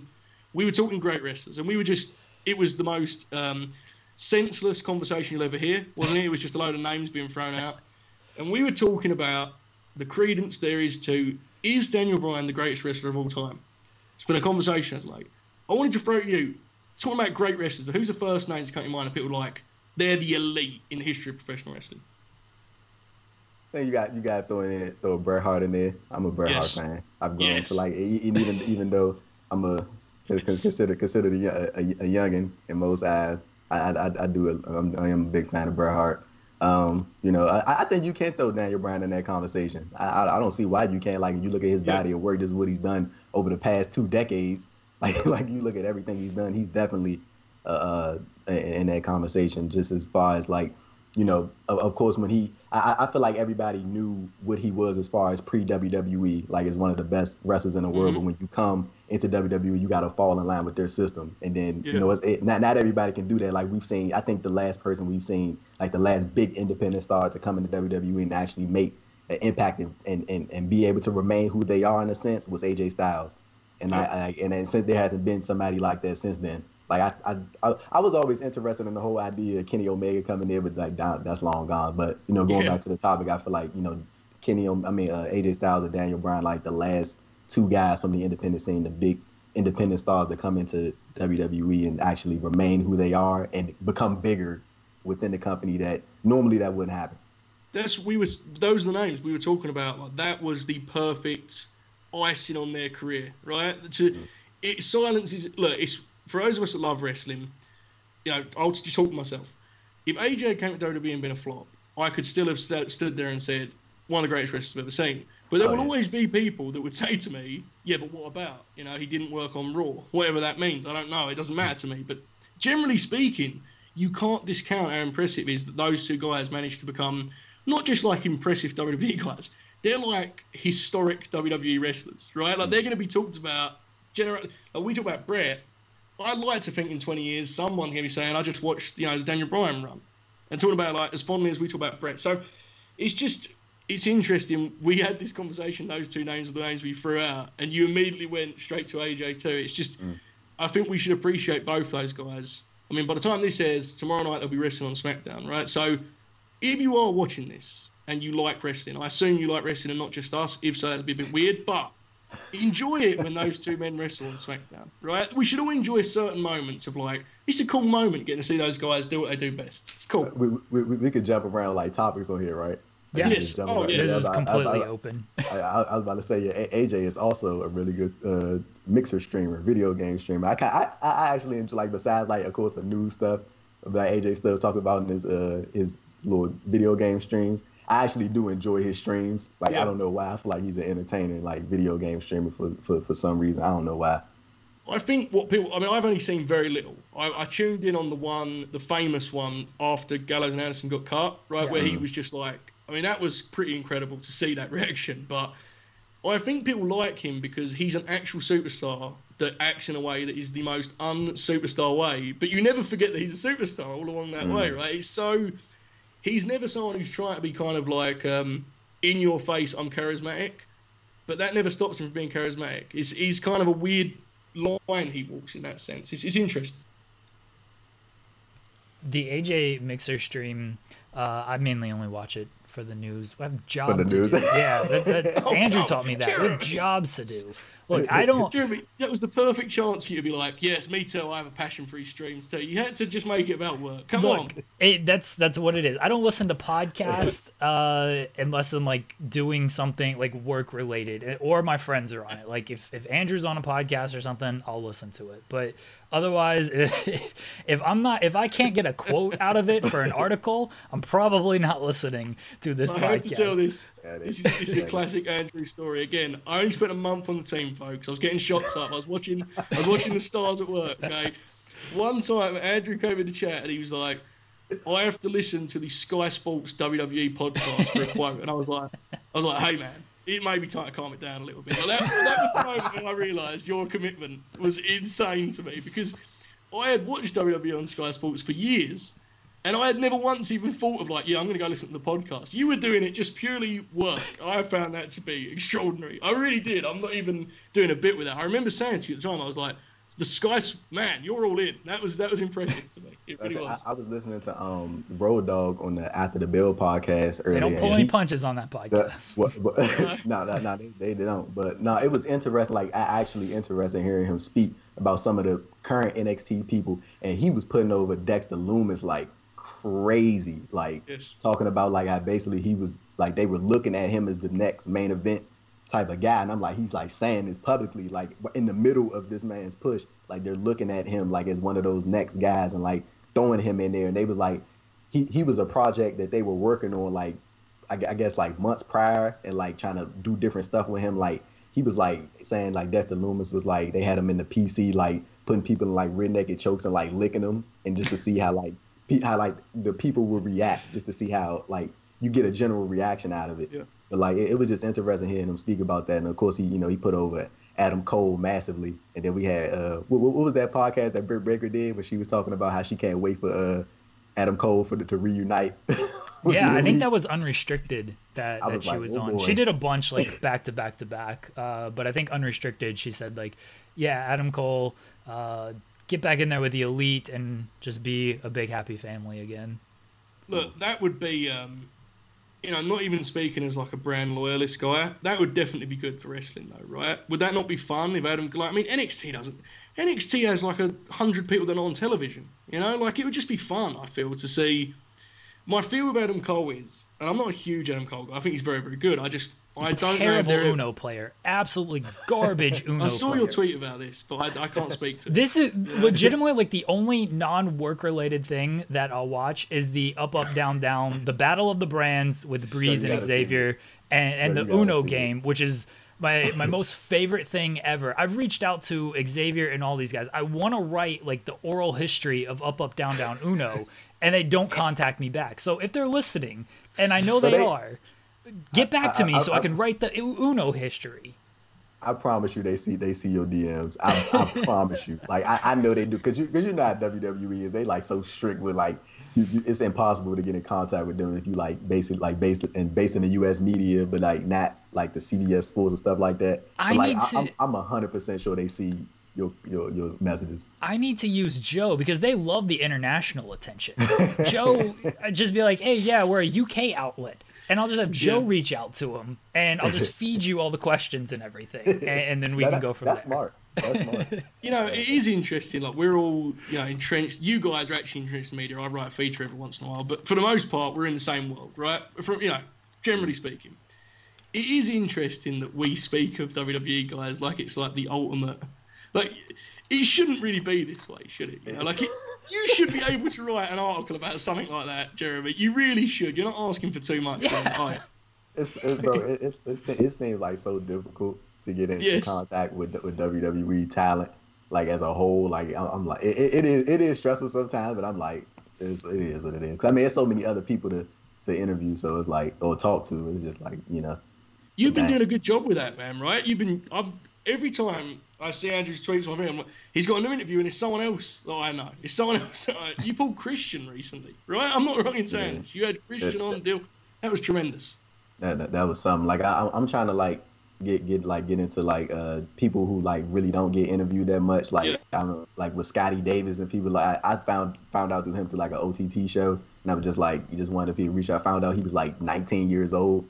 So like it's cool to do stuff like that. Just, you know, reaching out to the people don't have that big publicity type thing. Yeah, no, 100%. What was we talking about? Adam Cole. Yeah, Adam Cole. I fear he's a guy that never gets called up properly. I think he could be like one of those NXT lifers. I really fear. I really do. But I mean, I think Ciampa and Gargano are that now, right? What do y'all think about Gargano and Candice? The whole dinner table thing. Oh, wait, we're talking NXT. Why are we talking NXT on this program? NXT is banned from this program. He's gone. Look, man, I see tweets and people are like doing some really good character stuff, and I'm just like, get it out. I've had enough of it. If next time I see character work, but once upon a time, okay, and I don't want to sound like an old man here. It's the last thing I want to do on this podcast, but wrestlers would just have personality. You know, they didn't have to do character work and have Twitter threads made about their genius. It wasn't this way once upon a time. But I just think, here's the deal. If it wasn't them two, I wouldn't hate it. But the fact that it's probably the two best baby faces in wrestling doing this, I just think it's a waste of them. I don't know what you think. It may be different. What do you think about it, Jeremy? It's not good. I actually want it on the show, and I'm pretty sure I could figure out a way to do this. I just haven't sat down. I have enough. You talking about like with the these about the flashlight and stuff like that. Yeah. Like I'm pretty sure I can put like a filter on the screen while we're recording, and so like anytime we're shooting here on the Distraction, I put the filter on the screen so people know like, oh, this is serious. Joe and Jeremy are shooting right now because the filter has popped up. I'm pretty sure I can do that if I looked into it, but I spend enough time trying to deal with setups and making sure shots are right. So that's down my list of things to do. I swear I can see both of y'all doing that. Like, you guys just be laughing and joking, and then like when something serious come up, you just put the filter on and just stare. I'm talking about beaming at the camera, eyes locked, and just like, you know, I really hated this. I really like this. And then once you get back to the search, you be like, everything go back. So, Joe, the thing is, that's a great idea. The only issue is it would expose the fact that we don't actually have wrestling takes anymore. We burned through all of our actual opinions within about 2 weeks. And ever since then, we've just been doing bits. We've just been doing little jokes that some people might like. I don't know. But you're right. If we had opinions, it would be tremendous. Let me just say this. First of all, I always try to tune in the podcast every time I can. Like, whenever I'm doing work stuff, I always have it on the background of TV. You guys are hilarious. Just let you know that right now. I try to keep up to every episode. I'm like a week behind or 2 weeks behind, but I always like tuning into you guys' podcast. Like, y'all are like just, like, I really like the chemistry that y'all have, like, just in general overall. And, like, it doesn't feel like a forced conversation. It always feels like just, like, you just talking about like everyday wrestling topics, and then of course, you know, the off wrestling stuff that I really like the most, honestly. Like, what do y'all think about the NBA coming back on July 20? Oh, here we go. 22nd. Here we go. Yeah, July 22nd. Yeah. They coming back. I can't wait, man. I've explained to Jeremy that I'm very scared. I'm very, very scared because I am cautious as to how quickly my excitement will turn to anger when I actually have to watch my team play again. That's what I'm scared about. Okay, it'll be optimism, and then they'll come out and they'll run like a pick and pop with Holford, and he'll back rim a free, and I'll just be like, that's it. I'm done with it. I'll get him out. I can't. Yeah, it's difficult, but I'm excited. I am excited. Andrew, who are you rooting for? Because you're a Cavaliers fan, right? And I mean, you did not have to say that on air. Well, look, Joe is the depressed 76ers fan. I'm I'm a semi happy Thunder fan right now. We were having a good season, then everything happened. Y'all, look, I can say you're a Cavaliers fan on air because after Lillard hit that shot, y'all were just brutal to me after that shot. Just absolutely brutal. And I take my sports... I wasn't in No, I don't. You were not brutal. Sean was brutal and Andrew was brutal. And Sean was brutal like publicly on Twitter. You talking about when he put the Thunder out? Oh, yes, yeah. And Andrew was brutal on Skype. And I was so depressed after that shot. And you guys just did not let up. I was like, oh my God, this is terrible. I hate both of you right now. But that shot, was the best thing to happen to the Thunder. We've got the ultimate GOAT, Chris Paul, the point god. Yes, point god. We got Shai Gilgeous-Alexander. We were doing really well. We were going to beat Utah in the first round. Mike Muscala. Yeah. Look, headband Mike Muscala is different, okay? Headband Mike Muscala. No. You can't stop him. I never saw him. You can only... Look, Joe. I had talked with Joe about this on Twitter about when we were talking about the 76ers and Ben Simmons, and I was just telling him, I was like, I truly don't understand how Ben Simmons is not the best player in the NBA. Like, I really don't get it. Like if he just like put time into getting his jump shot together, he would be like one of the most unstoppable human beings in the NBA. This man is like 6'10". Oh, you go ahead, Joe. No, go. Finish what you're saying. I was like, this man is like literally 6'10", a solid 200+ pounds. Yeah. No, there's no guarding nobody like that. You can't guard him. He can get to the basket whenever he wants. If he just learned how to shoot the ball, I'm telling you, like, you would not stop this man. You just wouldn't. Yes. And when you add to that, defensively, he's an absolute nightmare. Here's the thing. I'm with you on the shooting, for sure. It would be nice to see him playing a team where he was like the point forward just with four shooters around him, Because until Giannis, that happens... Yes, because I think with his limitations, his shot creation is a little bit limited. He will be better with guards around him, almost. Like, I know he wants to be a point guard because it's cool that he's a 6'10" point guard. I'm with it. It is cool. I agree. The issue is when your second playmaker is Richardson, and bless him, he is what he is. We could do with a traditional guard, is all I'm saying. So I'm with you. I certainly don't want to turn this podcast into the Embiid Simmons debate. Certainly not what I want to do. But look, here's what I will say about Simmons is a lot of the things he does, he stands for a lot of the things that people like on NBA Twitter claim to love. Like, he plays really hard, elite defensively. None of it matters to these people because he can't shoot the ball. Like, he's the most hated player in the league just because he can't shoot the ball. Listen, I dealt with the most hated player in the league for the last 3 years in Russell Westbrook. We're not putting Ben Simmons in that category yet because they're different. Right? Look, I like Russ, but sometimes Russ, he can bring it on himself. He's a little bit angry at times, right? And he'll make defensive. My favorite Russ plays is when, like, Russ can defend, but sometimes he'll just decide he doesn't want to play. He just doesn't want to be on that side of the court, right? He'll just stand there. 99% of the time. Yes. And, like, so I kind of get why he's given that bad rap. I mean, it's a bit much. But with Ben Simmons, he literally just can't shoot. Coward, get him out. Get him out of the league, Like, I find it interesting, that's all. And just to address the state of the Cleveland Cavaliers as a fan, like, y'all do not understand how disappointing it is. Like, just seeing the trajectory, the upward and downward trajectory of Cleveland. Like, I first became a Cleveland fan when they first, when they I think I believe it was when they had when they had the whole the new formation, when they had Anthony Bennett, when they first got him. And I was like, this is gonna be the number one draft pick. This guy's about to be like, dominating the league. I'm like, here we go. We're going straight to the ship. And then he just like fell off the face of the earth. I don't even know. I think he's in the G League right now, putting up some good numbers there. And then we had Wiggins, and I'm thinking Wiggins gonna be the man. And we also had Kyrie. And then, when LeBron came, that's when everything, of course, we went in and won the championship, but then things just fell apart after that. And it's just like, I feel like Cleveland is just one of those organizations, like, they are so focused on we need to get the next star player instead of like, let's put a bunch of pieces together and try to make all these guys stars in a way and just try to power our way through. But like, instead they're like, we got to find the number one guy. And then those guys end up leaving. And like, props to LeBron for coming back and getting back a championship. But like, it's just like with Kyrie Irving, it was just like, they didn't put anybody around him for him to succeed as a team. But of course, he succeeded as an individual. It's that deal that the Heat and the Clippers did last year, right? Where it was like, let's just do a competitive team. Let's not worry about like we can't win the championship. Let's just try to actually be a competitive team. Yeah, and that's where the Thunder are at right now. Like, yes, what happens is inevitably a star will look at that team ideally and be like, if I add myself to that, we're there. Whereas if you're a team that's just constantly looking at lottery, constantly, like it can get a pattern, right? Yeah, that's the Phoenix Suns. Yes, exactly. You're always rebuilding forever and ever. Yeah. Never to change. Like the Phoenix Suns, I don't recall the last time they made the playoffs. They've gotten multiple number one picks. I mean, they had Ayton, and I don't know. Maybe he'll turn out to be good. They should be better.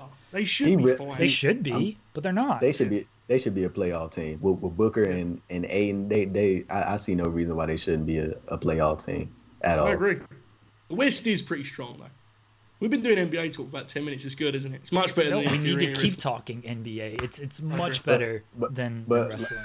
One thing I'm interested in, like I know a lot of people were like speculating about like the future, like Bradley Beal and like what's next for him. But like I know he just signed like a max deal not too long ago. But like I know people were talking about like some of the NBA scoopsters were talking about him possibly like being dealt to Brooklyn or one of those teams like that. I feel like Bradley Beal, he does need to get away from John Wall because I just feel like it's worked a little bit, but I feel like they just aren't enough to push through past the second round or push through past the first round. Especially now, especially what we going into. Like I feel like with the current playoff format that we got right now, like I don't think it's crazy to think that Zion Williamson might power the Pelicans through, like not to the finals, but like somewhere deep into the playoffs, because I feel like he's just gonna have a lot of momentum going into it, and like you got so many other great teams that they're going to play against in this 22 thing, whatever they doing, playing tournament thing like that.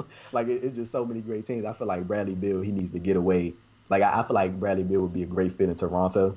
I really do. Like him, Kyle Lowry, Siakam, that would work. Like I feel like that would be like a great fit for Bradley Beal.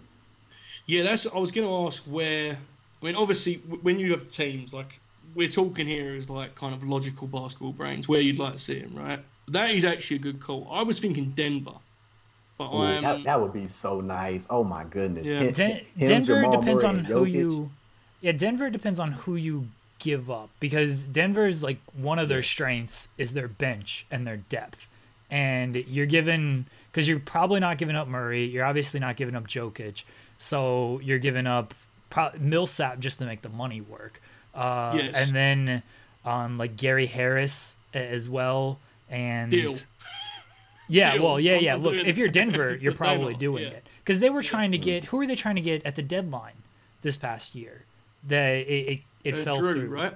Was it Drew? Yeah, Drew Holiday. Yeah, they were trying to get him, and it didn't work. The Pelicans, look, the Lakers would beat the Pelicans in a series. I'm fairly confident in that. For sure. They don't want to see the Pelicans in the first round, though. With Drew, I agree. Like even Lonzo and Ingram and Zion, that's a way too much fight. Yeah, too much fight on that team, bro. He's come a long way, Ingram. Like I know, stylistically, like analysts and stuff don't love that kind of player. He isolates mid-range jumpers, but he looked tremendous this season. Every time I see him, he looked great. I think Brandon Ingram, like I know. He's currently with the Pelicans and stuff, but I feel like a team he would fit like perfectly with. Like I feel like he would be so great with Houston, like him, Russ, and Harden, because I feel like he would add just like that extra length that they need at the team that they got, and I just feel like he would be like perfect in that slot. I really enjoyed Houston when they went full insane small ball, and like Covington was playing the 5. I was all in. Because they managed to find guys that were not 5s, that were like. They were just strong enough to get away with it a lot of the time. Not always. They had some tough nights. I remember they lost to the Knicks, but generally speaking, it was interesting to watch them. I think the problem with Ingram in Houston is Ingram is such like an isolation player that, and so is Russ and so is Harden. So like you're adding another person to that mix. Like how much is too much there? Like it works with two, especially two really good passers like Westbrook and Harden. But if you add a third person, how is Ingram just now going to be happy sitting in the corner waiting for a pass and getting shots? Like that's the problem. Here's a question. Speaking of the Rockets, let's just say, where are they currently seed-wise? Do we know? They're off the top of our six. heads? They're number 6. Yep. Okay. Let's just say they go out in the first round, which is a very... Yeah, because they'd have the Clippers or the Nuggets right now. I would probably take them against the Nuggets, not against the Clippers. Nah, not the Clippers. The Nuggets, yeah, I can see them beating them. People sleeping on the, especially matchup-wise, Jokic is a nightmare. Bro, matchup-wise. He's the best center in the league. No. Covington would punch him in the stomach. There's no way. No, I'm with you. You're right. Denver, we just all dismiss very ignorantly because for some reason they don't fit our bill as a contender. That's what it is, isn't it? Right. They're a great team. You're right. But like no one looks at Jokic as like the superstar on the level, like even on like the level of a Westbrook. Like he's a better player than Russell Westbrook in 2020. Yeah. The thing is, I'm with you, but he also kind of benefits from it because like while he got some stick for the shape he showed up into the season, imagine like Westbrook did that. Yeah. He just played himself into shape for 2 months. It'd be like, it would be the end of his career, wouldn't it? That's what Westbrook did this season, though. He played himself into shape for 2 months. But anyway, it looked very different. That's what I'm saying. Anyway, the point is, let's say that Houston go in the first round. How many more years do they keep going with the... I mean, this Harden-Westbrook thing isn't a long-term deal to me. It can't be. They're going to win in the next few years if they're going to win, right? We all agree on that. So I wonder where that eventually leads them, the Harden's thing, because I don't think they're going to win a championship. And in that case, how long do they keep trying to? I guess is my question. I feel like Harden is always going to be with Houston, but I don't think Russ is always. I think Russ was brought in so they can win a championship now or within the next 2 years or so. Like you said, I do not think this is a long-term thing at all. I definitely don't think Westbrook has more stake in Houston than Harden does. I feel like their long-term future is with James Harden and they're going to ultimately build around him. But like as soon as Westbrook, like once they get to the point where they feel like this thing is not working, he's out. Like I'm telling you. I agree. Yeah. The thing with Westbrook is one, he's got like 3 years left on his deal. So tough to trade. It's a tough contract to trade. Like Houston had to, I mean, look, people thought the Chris Paul contract was bad and untradeable. Houston attached draft picks with Chris Paul to get Russell Westbrook. Houston's going to have to attach more draft picks to try to get Westbrook potentially out of there. He's been good in Houston, at least since January, before everything kind of shut down. Like he was really, really good. The coaching change is what will happen first because D'Antoni, they haven't even re-signed him anyway. That poor man with his no center free ball. I mean, bless his heart. He sees it. He sees doom oncoming, doesn't he? He can tell. Yeah. You know, when he's sending Covington out there to guard Jokic, he sees the writing is on the wall. He's like, look, I got nothing to lose. They're done with me at the end of the season anyway, so I may as well do all this small ball, playing a small forward at a center type deal. Westbrook and Harden, it's tough to blow up because of Westbrook's contract, and then Harden, I don't know if you can just trade James Harden. James Harden's got to first pull back the reins a little bit and just not be willing to just, all right, I want to ISO all day and get my points. Like, he's got to actually try to play within some type of a system. Because imagine if James Harden didn't just stand at the center court while Westbrook dribbles. Like, if he stood in the corner and got some of these open corner threes, like, he'd be amazing. His gravity off ball would be insane. Yeah. He would pull defenses around without touching the ball. This is the part of his game that he's like, I mean, we all talk about it. It's not under discussed, but it's just, I would love to see the impact. I mean, that's the thing with Steph, right? Steph's out there, he's impactful without touching the ball. Because everyone is like, okay, make sure. Yeah, just make sure he's moving off ball all the time. So, you're right. I just don't know if it's not going to happen with D'Antoni. He's very much resigned to just dribble it through your legs and shoot threes, James, and then watch the other guy do it. You know, that's just the way it is. D'Antoni, he never won a championship, right? No. Like, he's never won a championship. Like, but when you look at, like, the teams he's coached, like, he's always had, like, these, like, Western Conference final / like Eastern Conference finals. Like, they got like really good teams, but, like, they just cannot get over the hump for whatever it is. Like, even with that Knicks team, everybody thought that was that was going to be the team. That was going to be the year D'Antoni finally got his, and it just didn't work. Like, I don't know what it is, man. It just felt like that's, like, the story of his career. He always has these really good teams that's only good enough to make it to the conference finals, but never enough to make it to the actual NBA finals. I think this whole thing will, in history, be looked at as, you know, if Chris Paul doesn't get hurt. It will be, right? That's what we're going to look at. I mean, it's such an interesting thought. There's a part of me that thinks the Warriors just win, because a part of me thinks the Warriors are always eventually going to come up against Houston, because there's something about the culture of those two teams, those particular teams, not the franchise in general. I just think there was something about Chris Paul almost felt destined to like it fall through his fingers in that case. It's a shame. It's been really nice to see him kind of revive his reputation, because he's a tremendous player, all-time great player. It's just, I don't know if him and Harden were ever destined to win that championship. I know that sounds silly and cliche, but when you're playing against Steph, Clay, and Durant, it's like, I don't know if they ever closed that deal. I really don't, honestly. No, it's crazy that like we talking about these teams, but like I think Milwaukee, like everybody, Milwaukee's number one, right? They're number one in the whole NBA. But like I feel like Milwaukee, they're not an NBA championship team. Like I do think they're a really good team, but I'm like just Giannis. I feel like he's a really, really great player, but like he's not a closer. Like I don't think they can go to Giannis when it's clutch time and they need him to knock down that big shot. I don't think he's that type of guy. And I think the same thing. I'm with you. I'm almost embarrassed by my take on it. I shouldn't feel that way if I do. I think that's the most disappointing thing about this season. It's like Milwaukee was historically good this year. Like all their advanced stats, all their ratings, their net ratings and stuff, like historically good. And Giannis was en route to another MVP. The East, look, the East wasn't as good as it was last year. The Raptors weren't as good because they don't have Kawhi. The Sixers are who they are. The Celtics weren't as good. Like I think Milwaukee's coming out of the East, and then okay, who do you play in the finals? Probably the Clippers or the Lakers. And can they beat those two teams? I think Giannis is the best player in the league. I think it's overstated that he's like not a closer, some type of choke artist or anything, because he's only 24, 25. Yeah. And it happened last year. Okay, they didn't win last year. They were up 2-0 on Toronto. They couldn't close game 3. That swung. Fred VanVleet had a kid and then all of a sudden turned into Michael Jordan. And that swung like everything right there. But Giannis is still young. He looked hungrier than ever this season. Chris Middleton is, I believe, underrated. Bledsoe, he's good. Budenholzer, very good coach. Here's the thing. I'm not doubting Milwaukee. And Giannis. We all agree, if we were starting a franchise tomorrow, we go with Giannis as that guy, right? If you have everyone on the Shai Gilgeous-Alexander, but then maybe Giannis. Here's the question. Forget franchise, long-term, all that business. You got to have a star player for one series that starts in a month. Do you take Giannis over LeBron or Kawhi?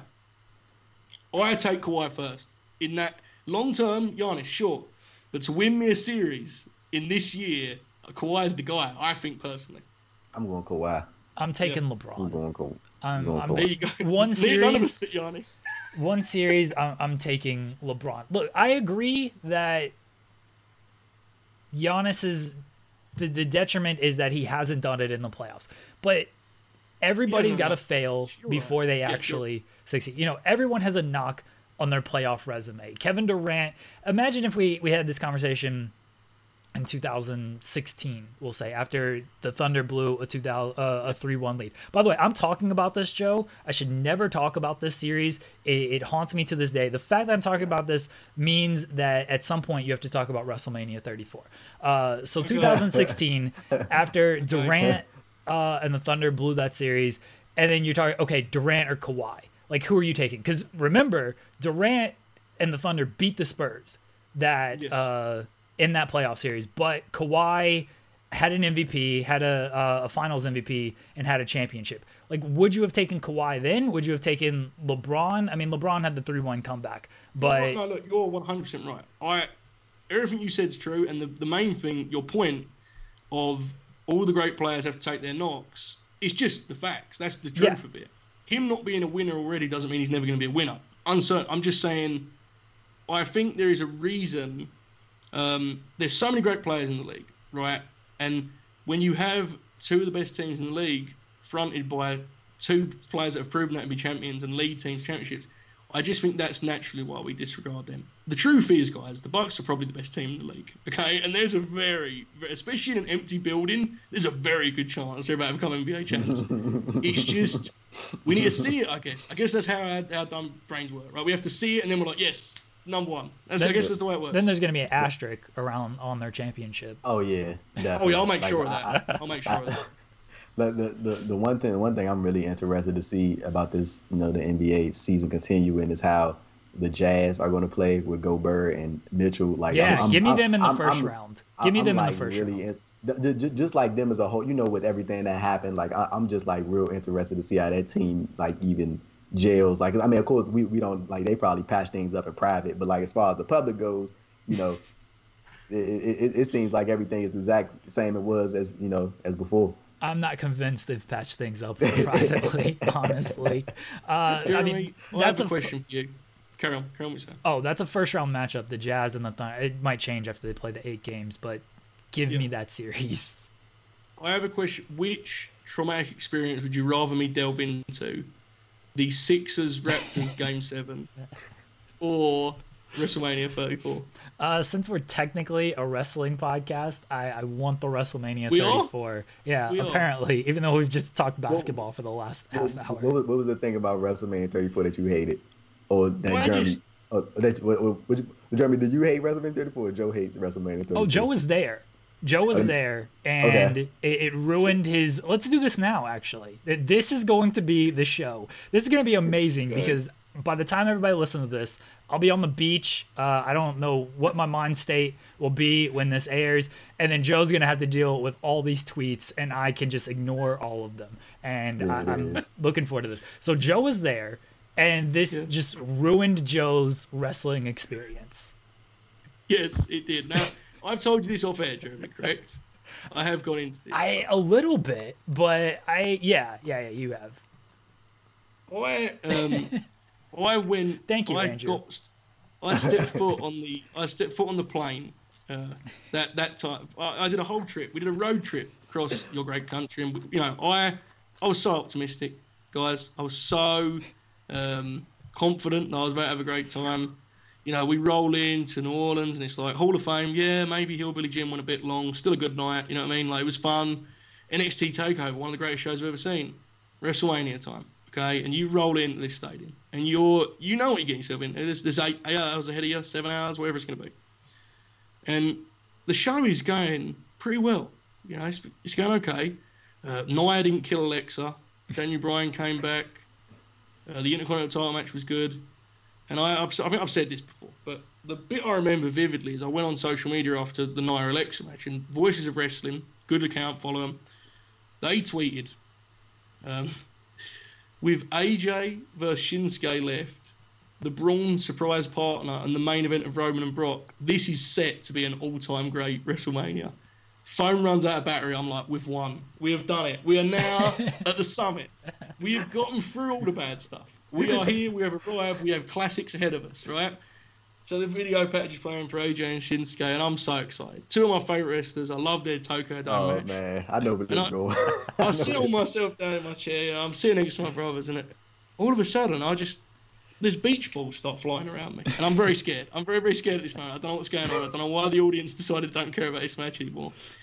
And to this day, I have never rewatched that match, and I cannot tell you one thing about it. I have no idea what happened. But people were doing the wave next to me. I was sitting in the middle of waves, sitting still. And I was like, I think AJ and Shinsuke are having a bad match. And my brother was saying, he's like, I don't know if it's good or bad, but no one's watching it. And I was looking around. It was anarchy. I was very scared at this time because it all gone wrong all of a sudden. But we get to the end of the match. They do a cool heel turn, people pop, whatever. Okay, Braun's going to have a surprise partner. Who could it be, Andrew? It could be Samoa Joe. It could be Lashley. It could be Lashley, who we've been told has been spotted in a nefarious place in New Orleans, which I'll not name out of respect for the man, but I had a scoop on it in New Orleans. I was ready for Lashley. Okay? So I'm so excited. It's a surprise. They can't miss on a surprise. Then Braun walks into the crowd. He's picking out children. This is becoming a nightmare experience. Okay, it's getting very bad. I'm worried. I'm very worried. And then, you get to the end of that and you kind of go, well, it was fun. Kids would have liked it. and out comes poor Roman Reigns. And I love Roman Reigns, tremendous wrestler. The way the audience reacted to this man was like they just hated everything about him. And it wasn't like like Cena at ECW One Night Stand, where it's like a passionate hatred, where it's like good for the match.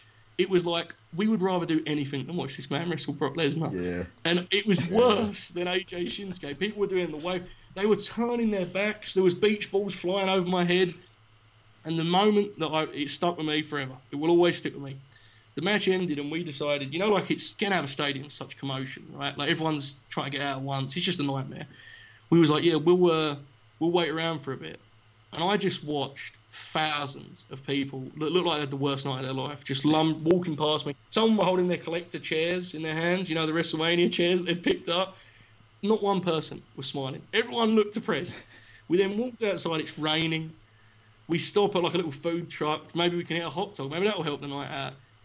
I have never seen such mass depression in all my life. I felt like I walked out. It was terrible. People were walking along. Kids were crying, Andrew. They were crying at what they'd seen at WrestleMania. And I got back to the hotel. I remember sitting and I was just thinking, I can't believe they did a year-long build just to have Brock beat him again. I couldn't fathom what I'd seen. And honestly, this is the truth. For the next 18 months, I think I hated everything that happened in wrestling. Whether I believed it or not, it made me hate it. Because the thing about wrestling is, and you guys know this, like when you go to a show, the idea is you have a fun time. And I left that show, I felt like it changed my life. I've never been so low. I was like, how did it all go so wrong for me? We was on such a good path. We had 3 great matches left, right? And ever since then, when anyone says to me, like, they're excited for a WWE match, I'm like, I have this, like, old man caution to me. I'm like, no. I remember AJ and Shinsuke at WrestleMania. I remember Brock and Roman. I thought there was no way they could go wrong. Like, they're the only promotion I think like that. I really do believe that, where you can actually watch one of their shows and leave it feeling like you're in a state of depression. It's an amazing thing they do. But sorry to ramble here, guys, but it changed my life. It really did change my life. That was a top 5 story right there for sure. Top 5 story. No, but I agree with you on the AJ Shinsuke thing. I feel like people put way too much stock in what they expected that match to be. Yes. And then it like people were like, this is gonna be like one of the best matches, and they teased that for like a whole year. Yeah. Like leading up to that point, and it was just like when it happened, everybody was like, this is about to be like one of the greatest wrestling matches. So, speaking of the greatest wrestling match ever, shall we talk about this Edge Randy Orton thing that's going on right now? I feel like this is. I truly feel like this is about to be a big swerve. Like on the week before Backlash, they're gonna be like, "Oh, somebody's injured. Well, can't do the match." I feel like it's gonna be something like that. I said to Jeremy, I'm convinced Orton's gonna kick him in the dick at the first bell. Just get a steel chair and kill him. I'm certain of it. Like, there's no way they're doing this straight laced. They can't be doing this as a serious match, right? No, they're gonna do the RVD, Jerry Lynn, headlock takeover, low sweep, jump over, double flip up, fist up. Like, they're doing that whole opening sequence. All the NXT is like, it's great. It's so banging on the pixie glass. Everyone in NXT is going crazy for this. That's the match that they're doing this Sunday. Just wait, Joe. Just wait.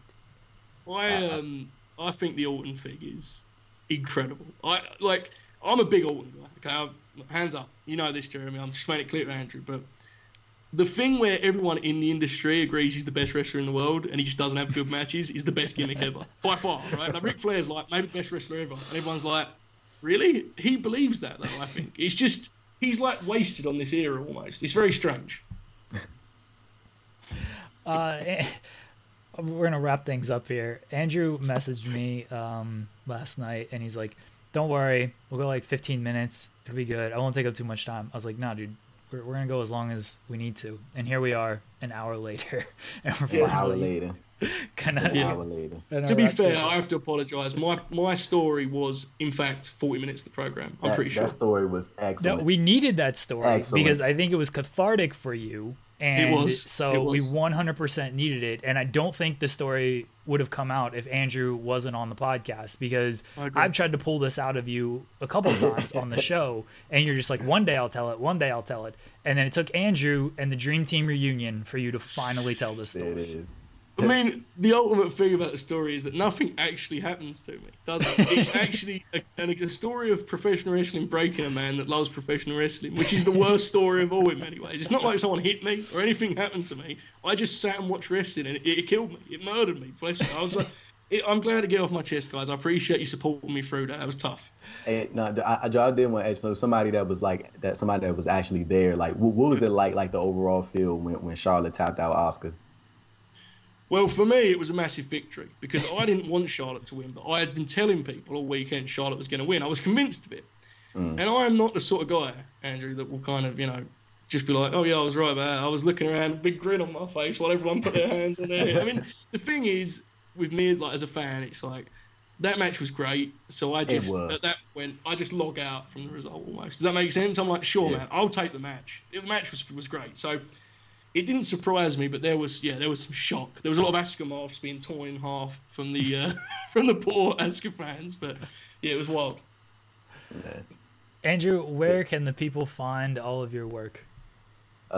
Just before we wrap up, do y'all mind if I just take this time to just briefly speak about what's been happening over the past week? Because it's like on my mind. Yeah, like I need to get. I've spoke about it previously, but like I just need to speak about it again. So of course everybody knows about the protests and what's been going on in the death of George Floyd. Like, I feel like a lot of people, like, I'm just speaking to the people who have yet to grasp, truly understand, like, what's going on and why people are rioting and why Black people are so upset at what's going on out here, is because this situation has happened so many other times. And there's been plenty of times, like when you look back at cases like Walter Scott, and that's the individual in South Carolina, and he was shot by a police officer on camera, and they filmed it, and like the police officer damn near got off. You know what I mean? It's like the situation happens so often, and like even with the death of George Floyd and the 4 police officers who were involved being convicted, that is like it's become sort of a thing like where it does nothing for me or for plenty of others as well, because it's like we've seen the situation where these officers get convicted and then nothing happens, and it's like you got to hold your breath and you got to wait until like everything is finalized, and it's like it's traumatizing as hell. I'm not gonna lie to y'all, like it really is, like the fact that I can like literally watch a Black man get killed by an officer and not feel like anything, like, and of course you feel like the sadness and you feel like the anger and stuff like that, but it's like I can literally watch these videos straight through, no pausing, and just like go back to whatever I was doing or like divert my attention because I'm so used to seeing it. And it's like really disheartening as hell. And like, especially when I gotta, you go on social media and then you see people, when you tweet out a situation, you see out something like Black Lives Matter, and then, you see people with the response, All Lives Matter. And like, I'm learning to treat that as if somebody is not just educated on the topic instead of just immediately bashing them. Because like, I'm trying to be in the mindset that some people, when they see Black Lives Matter, they truly think that what we're trying to say is only we matter. And that's not the case. We're like, I'm pretty sure you guys have seen it all around. They're just saying all lives can't matter until we start mattering. You know what I mean? And like people take that and they say, well, how do you guys not matter when we're all equal? Like I'm like trying to break this down to people. I'm like, we're not. It's just not like that. The system is not designed like that. And some people think that's BS, but it's just the fact of what it is. They're just certain privileges that African Americans don't have within the system, and that's just the way of the world. And of course, you have your examples of people that make it through and they overcome that, but that's not the situation for everybody. Like, and I don't want to compare like tragedies or anything like that, but it's like when you look at situations as if, when you go back to the school shooting that happened in February of 2018, when a young dude ran into the school in Florida and he did what he did, and like immediately after that happened, the first thing that they ran to a court was mental health issues dating back to that, broken home, stuff like that. And dude, I know so many people, so many of my close friends that come from situations like that, broken homes, like some people, like when you look at some of these people out here, like even black people that I know, some people saying some of their closest friends get killed right in front of them. You think that's not traumatizing? Like that does something to your psyche and your mental. Like that's not. And these people don't go out here and commit stuff like that. But if they, they get judged a certain way by society. But like when you see a kid, a young white kid come through stuff like that, they immediately jump to the mental health thing. Like we all don't have some sort of mental battle, some sort of mental struggle, some sort of depression that we go through. We all deal with it. Like we're human. You know what I'm saying? Like that's not anything wild to speak about. But like the thing I want people to understand is like just on these specific topics, man, just listen to black people when they're trying to educate you on what's going on out here. Because as much as you want to understand, it's like no way that you can possibly understand. You just can't. Like you can, but the best thing that you can do is just educate yourself on the topic as best as you can be, and try to speak to your black friends about what's going on out here so you can fully understand. And that way you can pass it on to those who may not understand it on the level that you have grown to understand it at. And that's just the thing that I just wanted to get out there. Like it's like really just a cycle of stuff. And I'm like, I'm frustrated as hell. Like, and it's always like, it's every time this happens, it's just like, you just wait with bated breath for like, okay, the police officer's gonna get off, and then it's gonna be another ride, and then another thing is gonna happen where another black man loses his life, and it's on camera, and then nothing happens, and then like, it's like, it like I mentioned, it's traumatizing as hell, bro. And it's like really annoying and frustrating just to see that it takes my people just to, we got an uproar and backlash like this. And basically just tear shit apart just for us to get the attention of the powers that be, and like stop killing us. Like we literally got to do all this for this simple task to tell the officers to stop killing us. Like it's like baffling, like the fact that these are the lengths that need to be taken in order for this simple message to get through. And it's like they would rather completely fight us back than just stop killing us. Like they would rather, like I've seen like these crazy videos in Washington D.C. where I'm not too far from, and it's just like I see officers like they were cornering the protesters in, like from all blocks. They had every block cut off, and they were like boxing in the protesters, and the protesters had to like go into people's houses just to hide out because the cops were starting to throw tear gas and all this other. And I'm like it's just crazy to me how like y'all would just rather fight us back instead of just comply and just stop killing us. Like, and I look, one of my mother's friends is a police officer. I don't want to keep taking up too much of you guys' time and stuff. But like it's like one of my mother's friends is a cop, and like I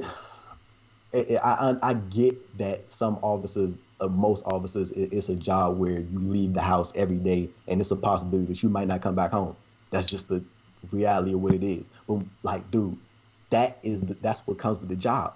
That's what it is. That's what comes with the job. You literally join that knowing the thought that you might not be able to come home that night, or come home whenever it's time for you to go back to off duty. But like the fact that black people also feel that way when they are around cops, like the fact that we leave the house and it's like, well, anything happen, we might not be able to come back to the house that day because we might have a run-in with an officer. Like I remember one time, and I told this story on a podcast that I did this past Monday on Post, and I was coming down the street to my mother's house from the train station, and it was a police officer. He was sitting at a U-turn, and I had my bag with me, and I was coming from my grandmother's house, and I had an overnight bag. And I remember the police, like he was sitting in the car, and he asked me, he was like, "What are you doing around here?"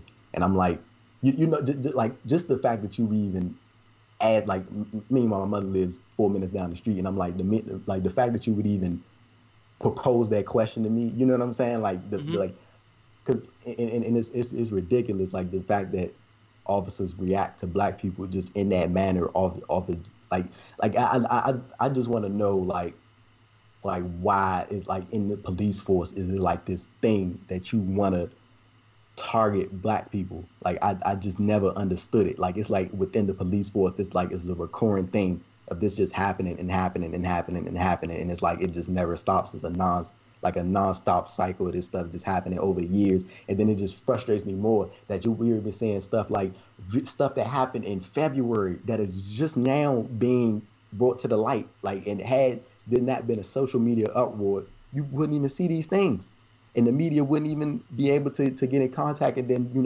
this stuff wouldn't get taken to trial. And it's like, even with the trial, nothing gets done.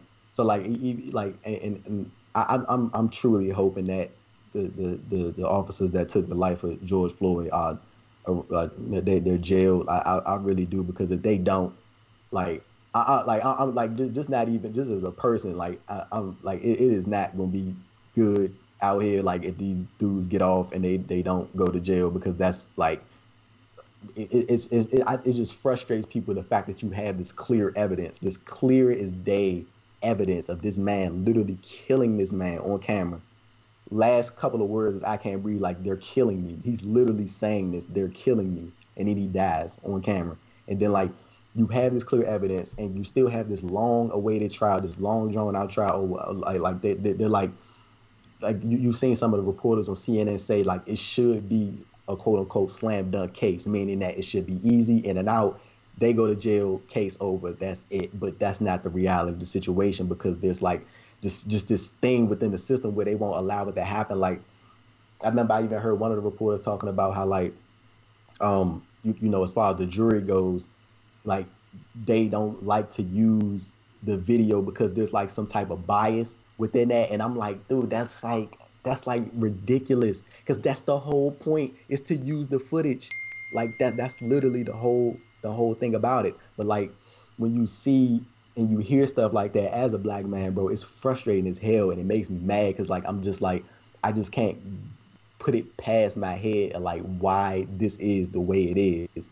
You know what I'm saying? Like, and you find yourself saying oftentimes, like, what the hell did black people do to be in this position? You know what I'm saying? Like, when you look at throughout history and just what America is, and how black people have been treated progressively just over the years and over the, like, it's just crazy to me. Like when I can go back and listen to people like Stokely Carmichael, he was a black activist, and like, I highly recommend anybody go listen to his stuff. And like, you hear some of the stuff that he's talking about, and it's so relevant to what's going on today. Like, nothing has changed. It's like, you would think that the racism would like die down, but it's like, it's become more blatant.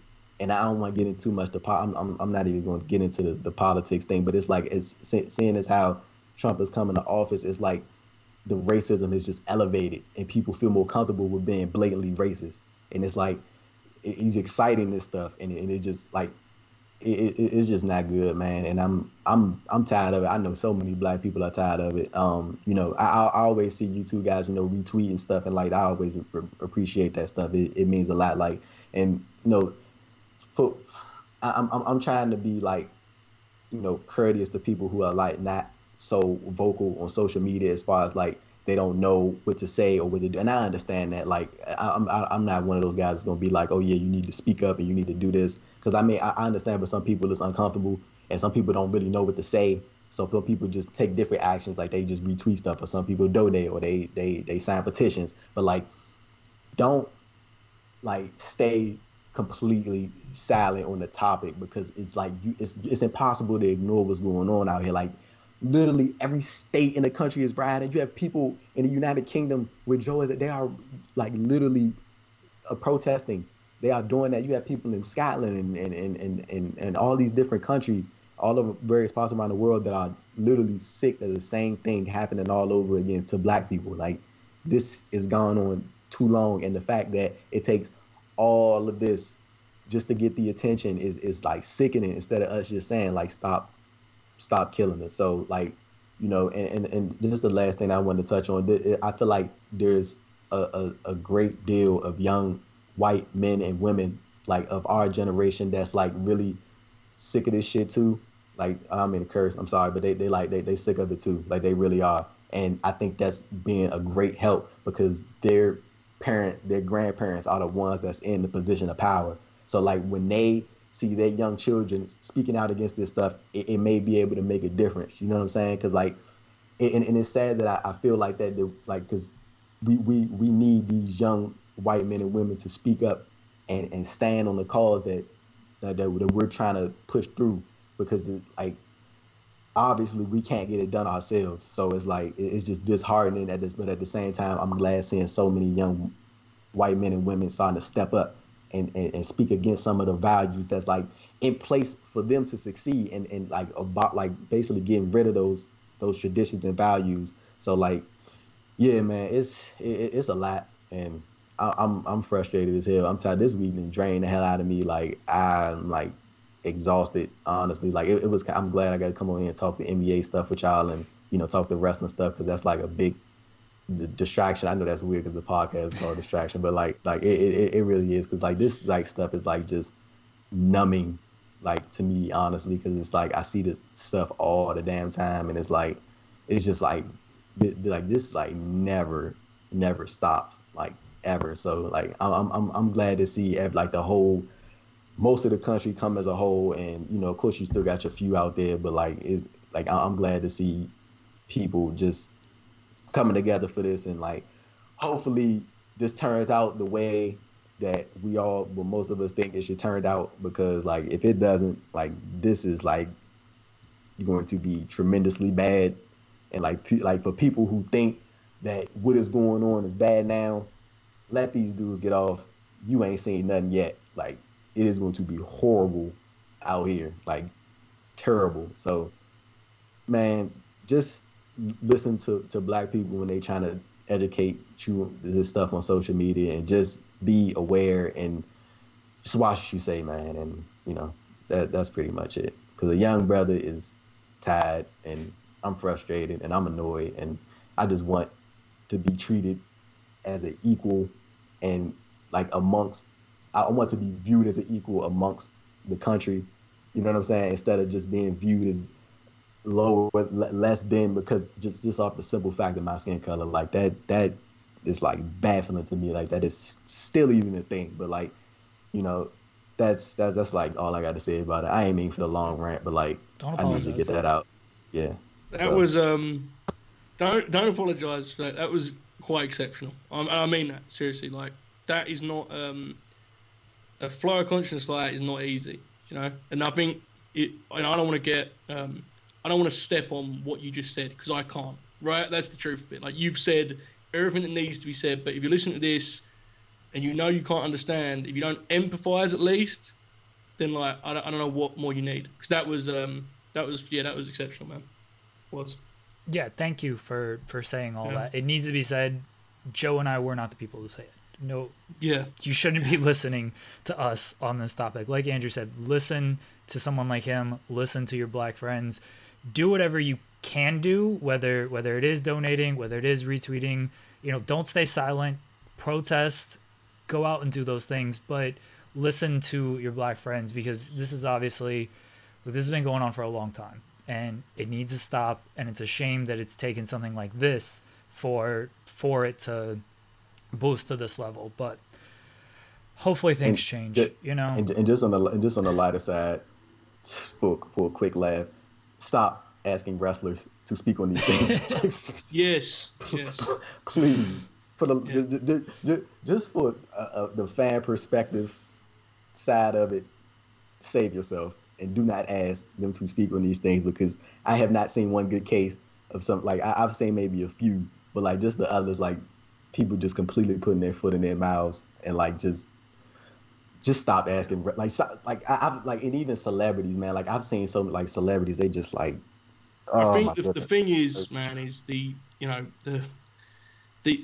lot of, not all of them. Some of them mean well. They are just not actually capable of. Yeah. Doing it without making themselves look worse than they entered. I agree. I understand why in some cases it's obviously worse than others, clearly, but I'm with you. I don't think we need to be worrying about those people. Are not the concern here, right? That's the truth of it. This is a lot more than just your blue tick tweets. That is not the story here. But that was that speech, man. You should be proud of that. That was a very sincere. Plead. I hope everyone listening to this took something from that. I really do. Much love, man. I needed to get that out. That was like sitting on me like for like the past 2 days, bro. Like don't forget to plug your stuff though, man. We sent it to you as a plug. Don't forget to get your. Make sure people. I want to say this much, okay? If you didn't know Andrew before this, I'm not doing a bit here. This is a joke I do with Andrew all the time. This is serious, okay? Honestly, I'm pretty certain that in a handful of years, he will be wrestling media. I think Jeremy will co-sign this. This guy is the future of what we talk about here. I think if he's not the standard bearer in a handful of years, I think we've done something wrong. I mean that, honestly. So if you don't follow him already, don't know about him, change that. I am consuming this stuff all day long, and he will still do these news posts, and there will be not one story I even knew before. And I'm in this world, you know. He's the absolute top, and you just got to follow him. That's all I would say. 100% agree. And I'm glad you said something, Andrew. You know, you have my number anytime you want to talk. We talk all the time. But yeah, again, plug everything, say anything you want to say. Again, the platform's yours, buddy. You know, first and foremost, let me thank y'all for bringing me on the pod. You know, this was a real good time. I'm glad I got to come on here, and hopefully we could do this again. Like that, this was actually like a real stress reliever, and especially after just getting just letting everything out that I just let out. Like I kind of feel like I feel like I go like I'm gonna go watch the challenge after this. Hey, text me about that later. We got to talk about that, okay? And I feel like I could talk, like I could just watch it without being like annoyed, because I feel like I've been like real tense over the last couple of days. Like just like I don't mean to keep going, bro, but like it's like I'm not like, y'all know me, y'all follow me on social media. I'm not like super like I'm fairly private for the most part. Like I think so, but like I like to come on podcasts and stuff and like really get everything out, and I feel like that's the best way for me. I can't like formulate this stuff in a tweet. Like I can't get all of this out in a tweet. I need to be able to verbalize it, because I feel like that's what I do best, is when I verbalize my thoughts about these situations. But like, I'm glad that y'all brought me on. It's always a good time speaking with y'all. Like this ain't just no podcast thing. I talk to y'all off the podcast frequently, so and I'm glad to have y'all as friends, and we're fellow members of the wrestling media as well, but most importantly just friends. So much love and respect to both of y'all. Y'all know I enjoy y'all work. Joe, you a feature killer. Jeremy, you one of the best news writers I know.